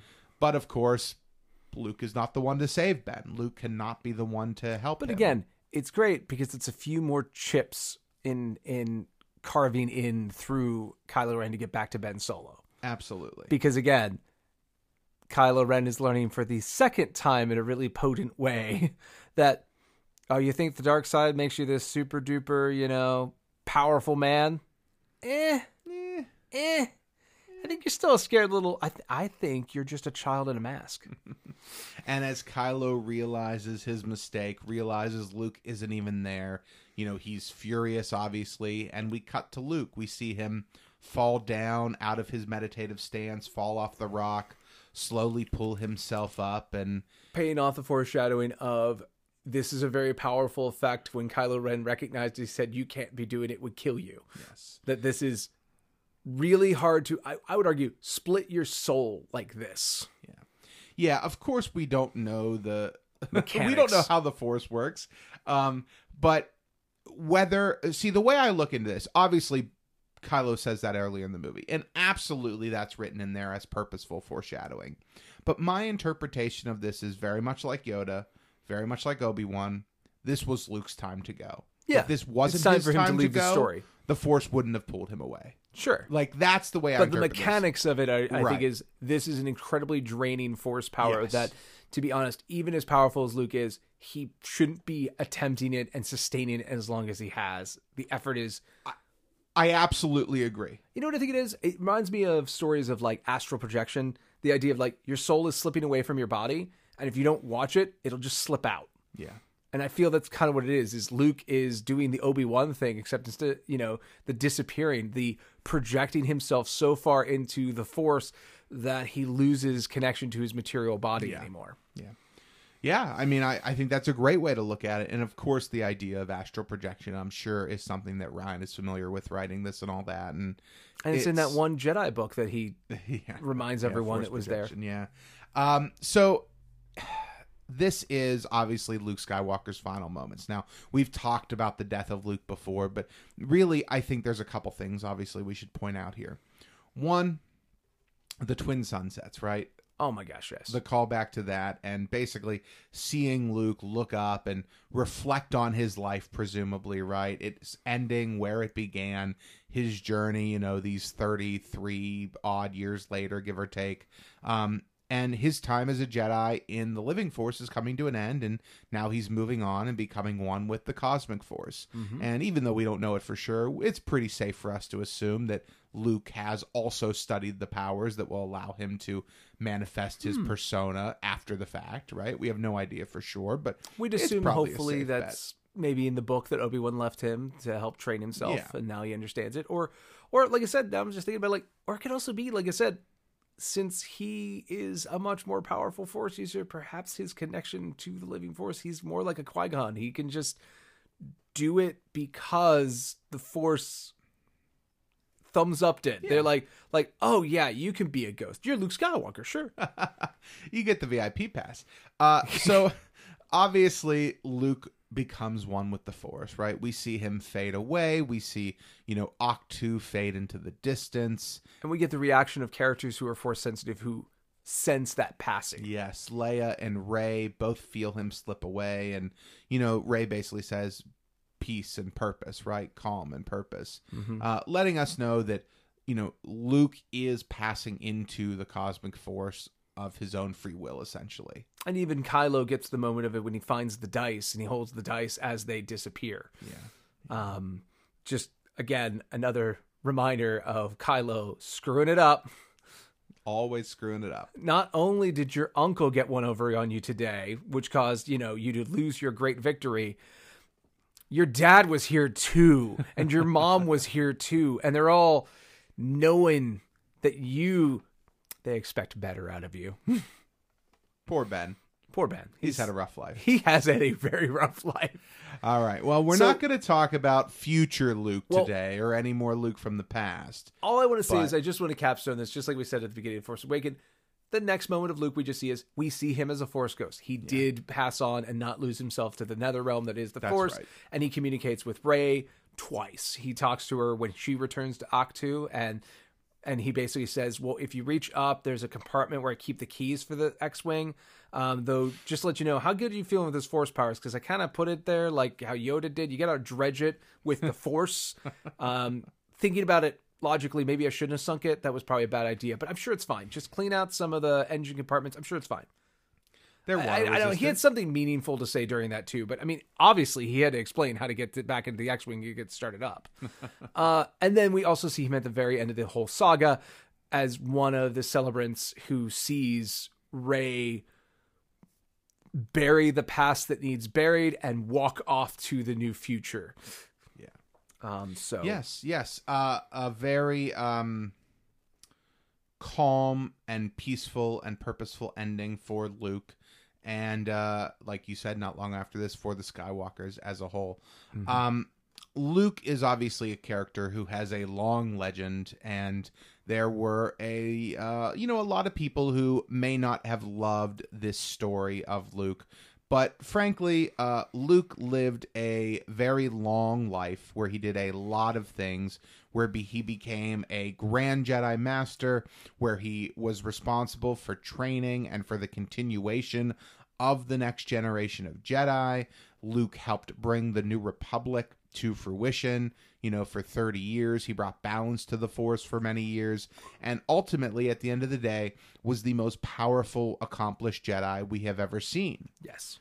And that legacy, that legend, not only does it make sense that it inspires characters in that universe, and that it inspires the actions and events of things that will come, right? That it literally creates an in-universe legend. But now, going off of that, we have a character in Rey who will get to grow and, in a lot of ways, right, grow beyond Luke and will become a new type of Jedi that we have never seen before. And Luke's legacy, I mean, at the end of the day, it fits right in with the whole Skywalker legacy. And that is very simple. And that is bringing balance to the Force. And in this case, in helping destroy the dark side of the Force. Basically, Luke is part of an overall sacrifice of the Force to bring balance to it. And his life and his legend was living for that, just like Anakin's was, just like Ben's was. Their whole purpose, and even Leia, right, was dedicated not to friends or family. Ultimately, their dedication was to the Force and helping do the right thing in the cosmic sense. Yeah, exactly. The karmatic good. Yeah, and that's a very interesting story. I don't think if you would have asked anyone in 2015, they would have thought that was the story we got for Luke, but frankly, it's a story that needed to be told, right? A story of Luke being the old hermit. He can't just be, you know, the 60-year-old master at the top of his game, because that doesn't leave anywhere for him to go or grow into.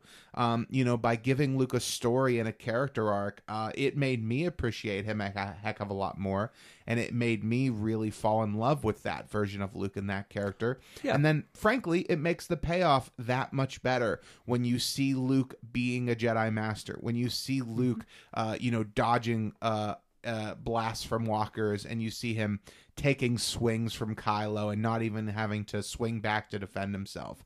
You know, when you see him floating above that rock, all of those moments are so powerful because of everything else that came in this movie leading up to this.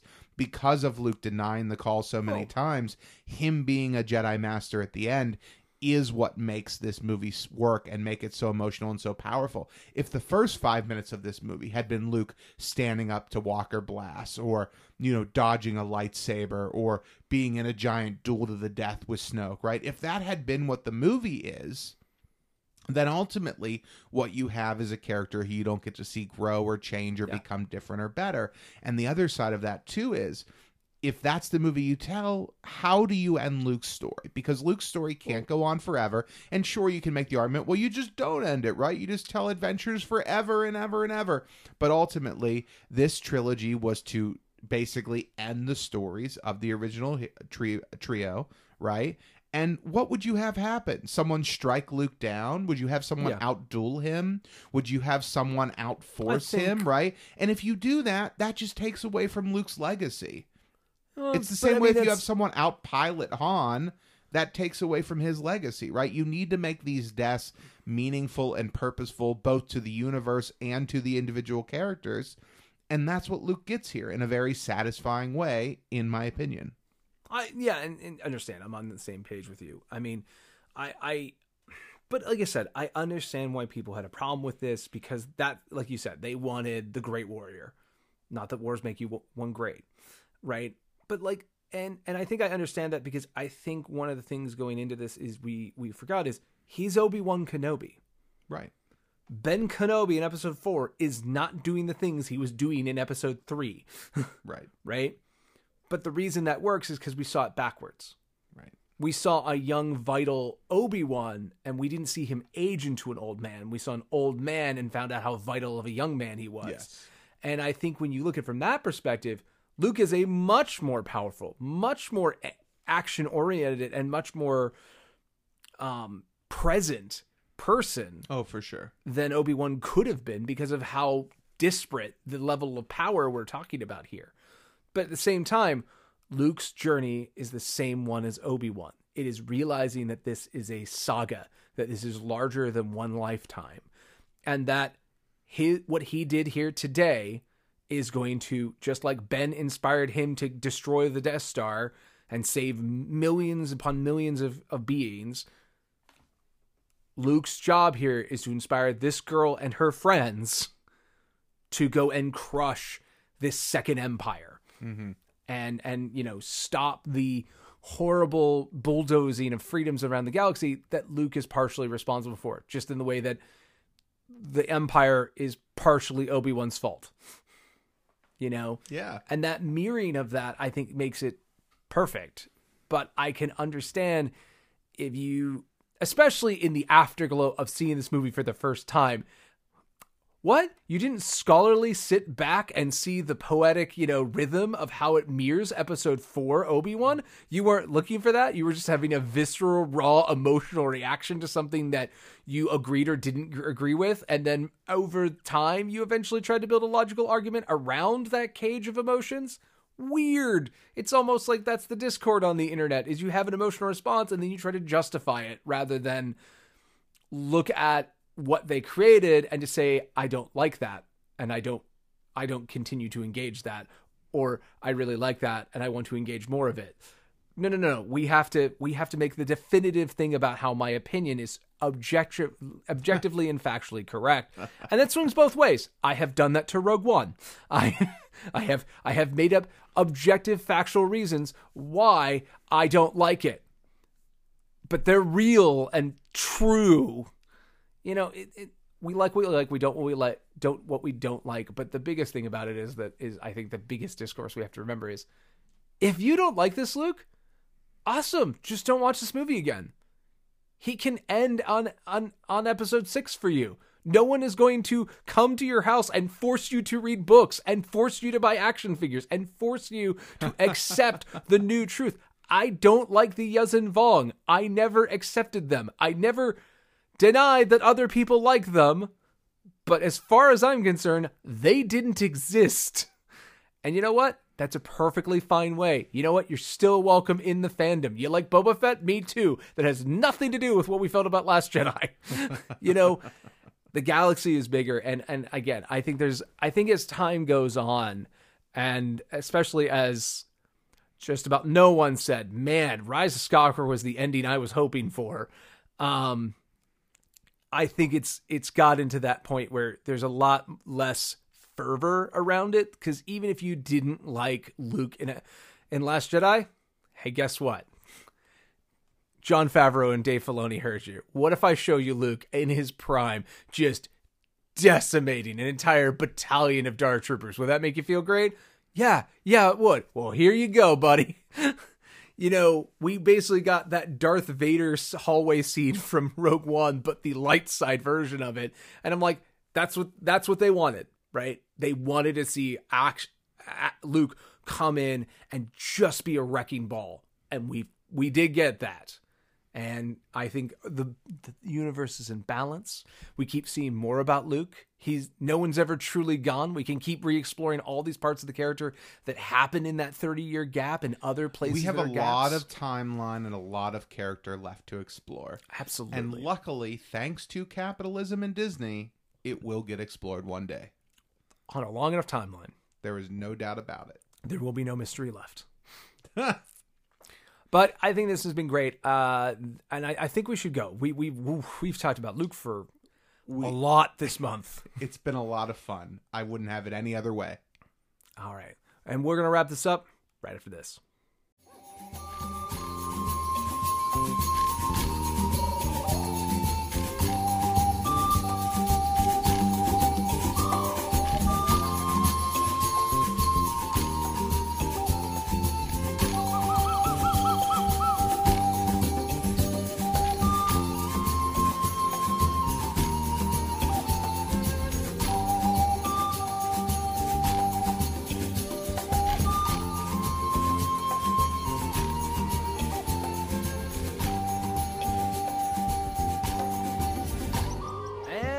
That's it. That's our show. That's our exhaustive conversation about Luke Skywalker. Wow, it only took 4 weeks to get here. I know. But we finally did it. We didn't really plan on this being a month-long escapade when we started. At least, I don't think I did. Did no, you? No, not at all, but I'm glad we did it. I definitely feel like I have a better grasp on the character now more than ever. No doubt about it. I had a lot of fun rewatching all of the movies, because I don't watch them enough, apparently. But, when you're Always watching for one excuse. specific thing, it does change some of it. And, I mean, just going through and, writing down and then rereading the dialogue, looking at it for what the words actually mean, taking each moment and kind of dissecting it. I think we had a lot of fun. And I think the way we handled each episode kind of changed a little bit as we went, which was part of the fun as well. As we learned more about the character, we kind of changed the way we were talking about it a little bit. And, obviously ending here on not only the most modern version of Luke Skywalker, I mean, in the big picture. The most recent. Yes. Well, sort of, right? If you take a few other things out of it, but the most recent cinematic portrayal of the character, where he actually has a story arc. One day we'll talk about Rise of Skywalker Luke. Maybe we did a little, but we'll talk about it more one day. He's a ghost. He's a ghost. He's a ghost, right?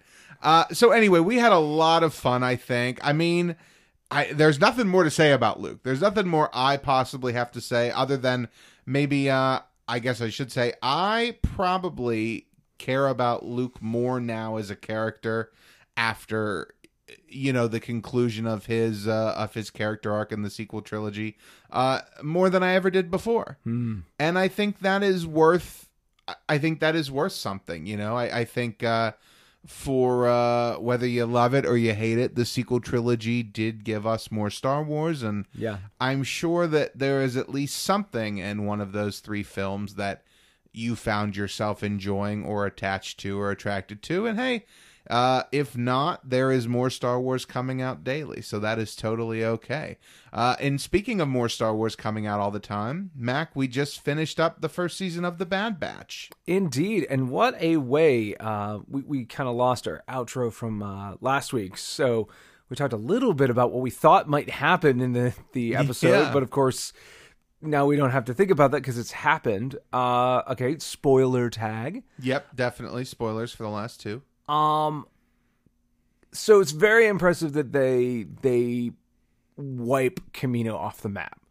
I thought that was a very bold thing. I guess my brain was still just very attached to The Force Unleashed 2, where it was just sort of left to rot, like it's this abandoned city. Considering, Kamino, again, doesn't exist on official maps. I mean, that's always sort of been the thing. So I'm assuming, the Republic has war maps and stuff that would have it. But, it seems like it'd be pretty easy for just to disappear. Yeah, that's an interesting point. I mean, this does a couple things. One, I mean, obviously, at the start of the war, that was true. But by the end of the war, we know at least the Separatists know about Kamino as well. So at least they're high command. Well, that's true. I mean, a lot of droids don't exactly, spread rumors around. So that's true. Maybe that information does stay tied up. But you seen that B-1 battle droid? No lips to be loose. That's none. You know what? Fair point.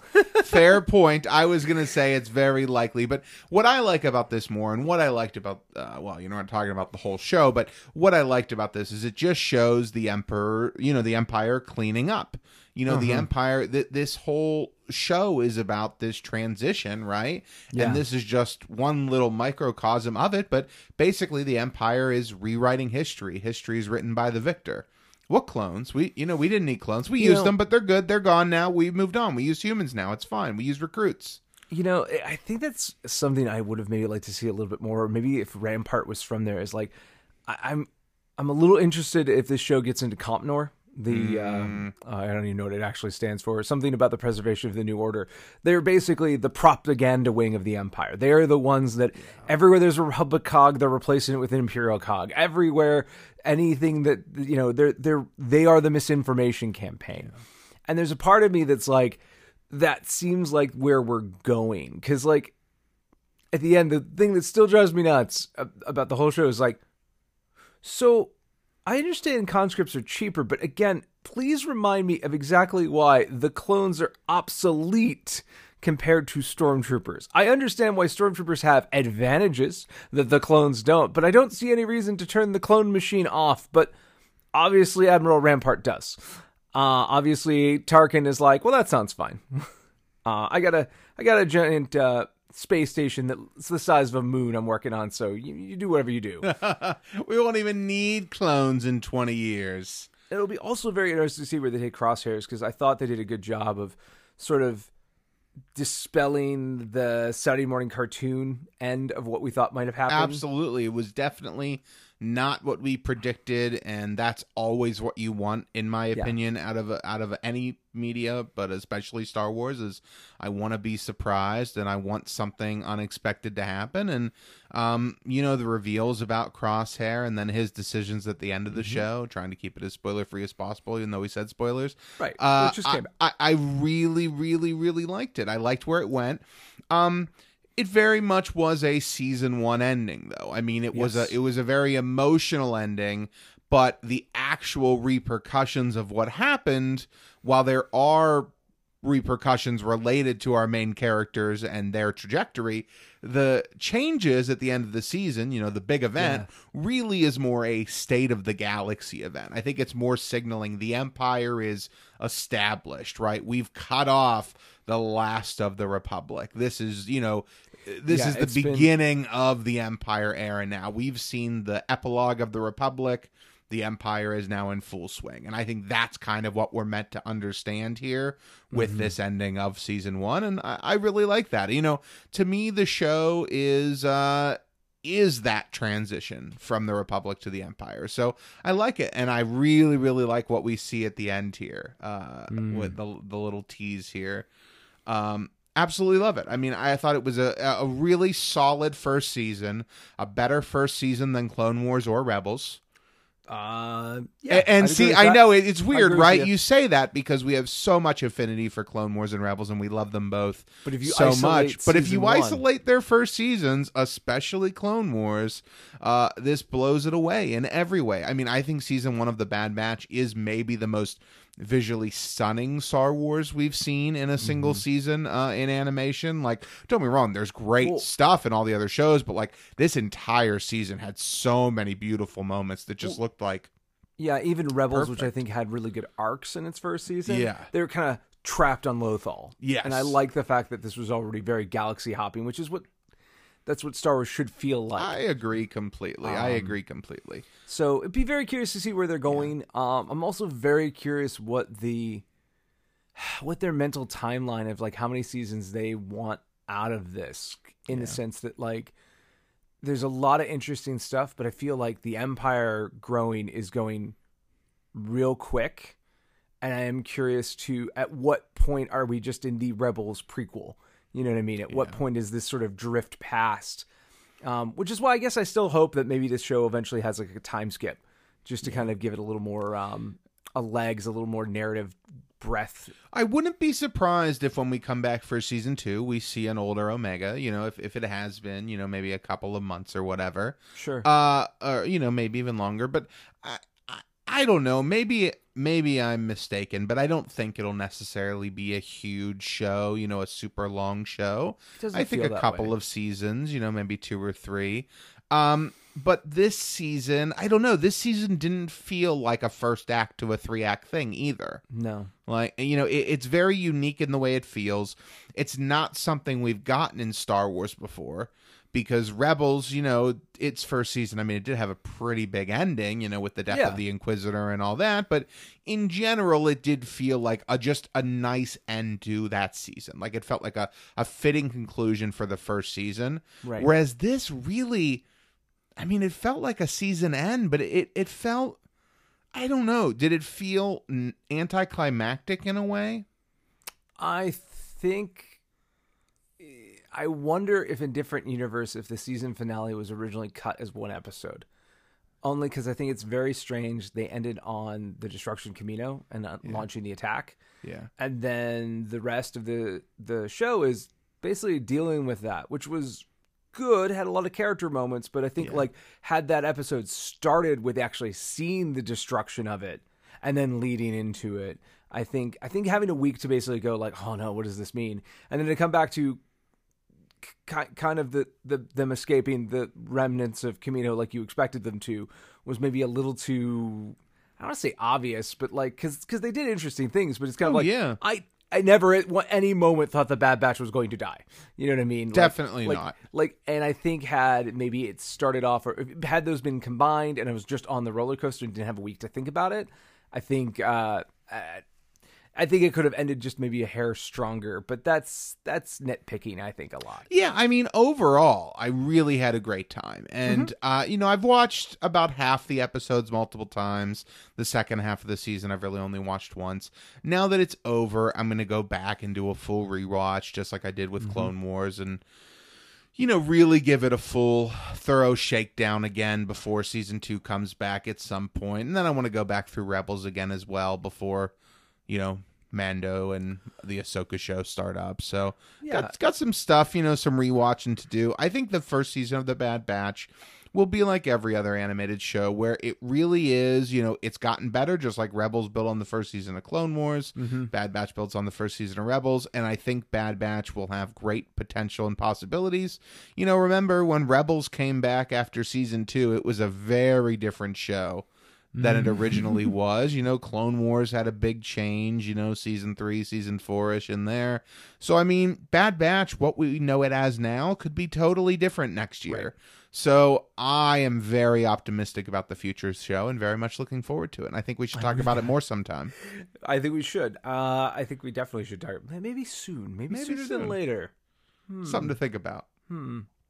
But we have a lot of TV. We have a lot of stuff coming for Star Wars. So it's definitely one of those, I'm kind of sad of my weekly, after, from Loki right to this, of had this continuous run of I know what I'm doing on Friday nights. I know. Or Wednesday. Or Wednesday nights. Hey, but we're only Wednesday's the new Friday. Wednesday's the new Friday unless you're animated.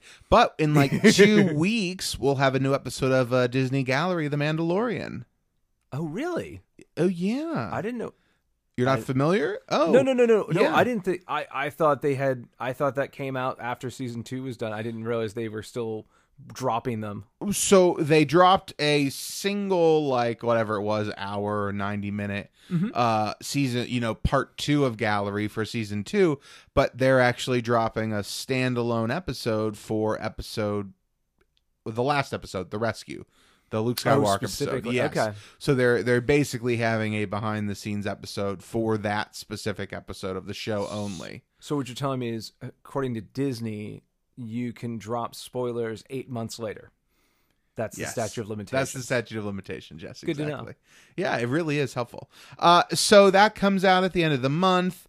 We've got, in September, we've got book launches sprinkled all throughout the end of the year. We've got that Scary Stories Star Wars animated thing coming out, whatever that is. We've got we've got the Lego Halloween special. I'm very excited about that. And I get the feeling maybe we'll get something else Star Warsy on Disney Plus this year that maybe we don't know about yet, and then we're rolling into Boba Fett in December. We're 4 months away from that. I mean, that's soon. I know. That's we could have toys for that next month. Whew. September, October, there could be toys for that. Yeah. I mean, there probably won't because Hasbro, but it could happen. Still don't have a crate loop about them. I'm still waiting for. I think it's October. I think October is when the Nerf Mandalorian was it the Pulse rifle? Yeah. Let's get some other name. It's a something Pulse rifle. That's not going to bother me forever. Oh wait, yes it will. It's the longest Nerf gun they've ever made, and I did not pre-order one, and I can't wait to see the price gouge and me go.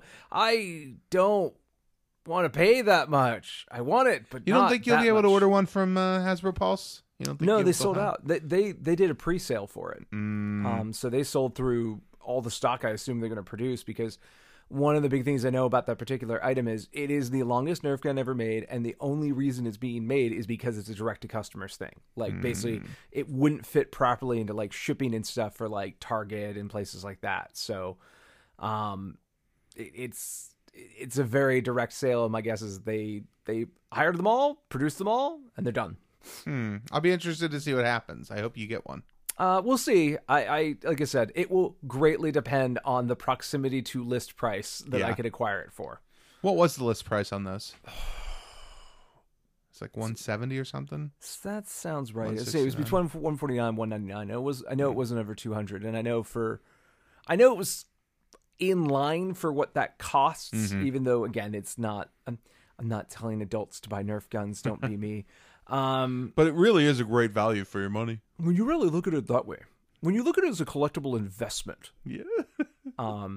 Which, have you seen this? This is more happening on video game side, but have you seen this? Like, these industries now that are selling shares in collectibles?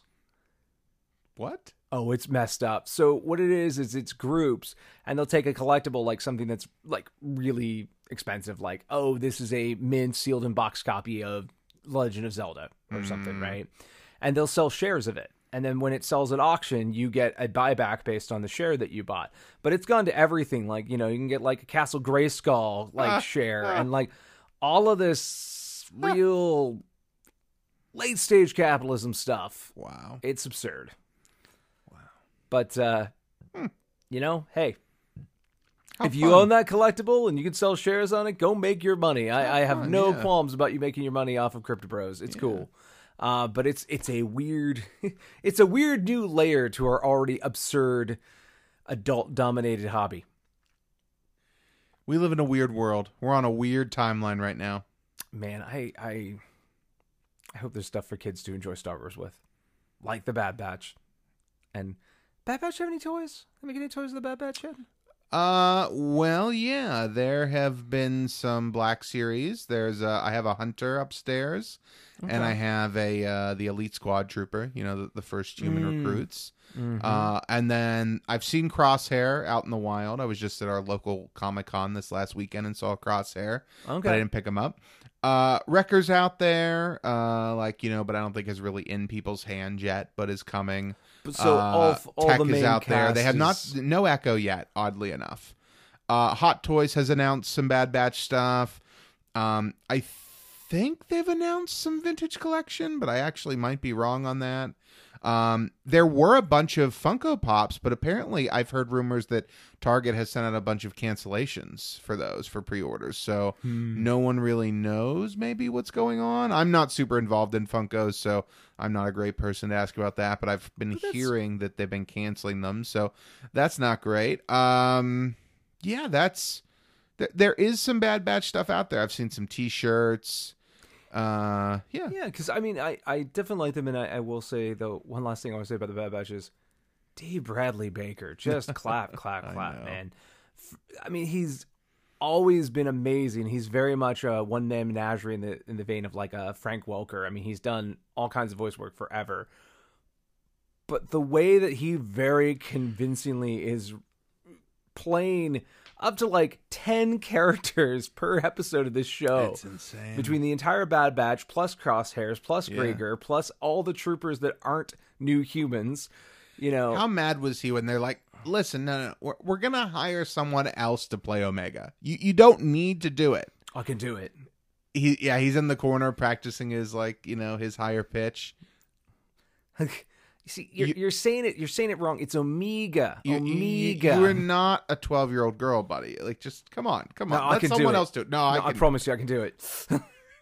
I got this. Yeah, got to keep it COVID safe.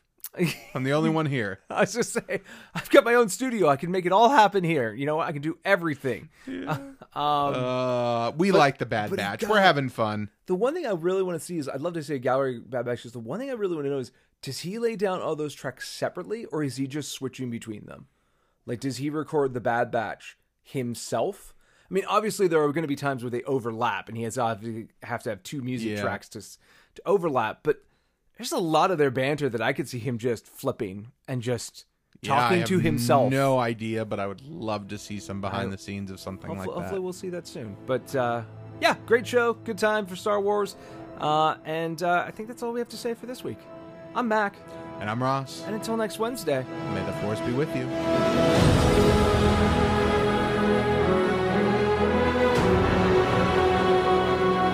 This production is not endorsed by any other property and is the sole responsibility of Mac Purvis III, Ross Grieco, and those involved in its production. It is meant for entertainment purposes only. Other than content provided by this production's providers, all music clips, sound bites, rights are reserved, and their respective owners have not endorsed any aspect of this show. Copyright 2021.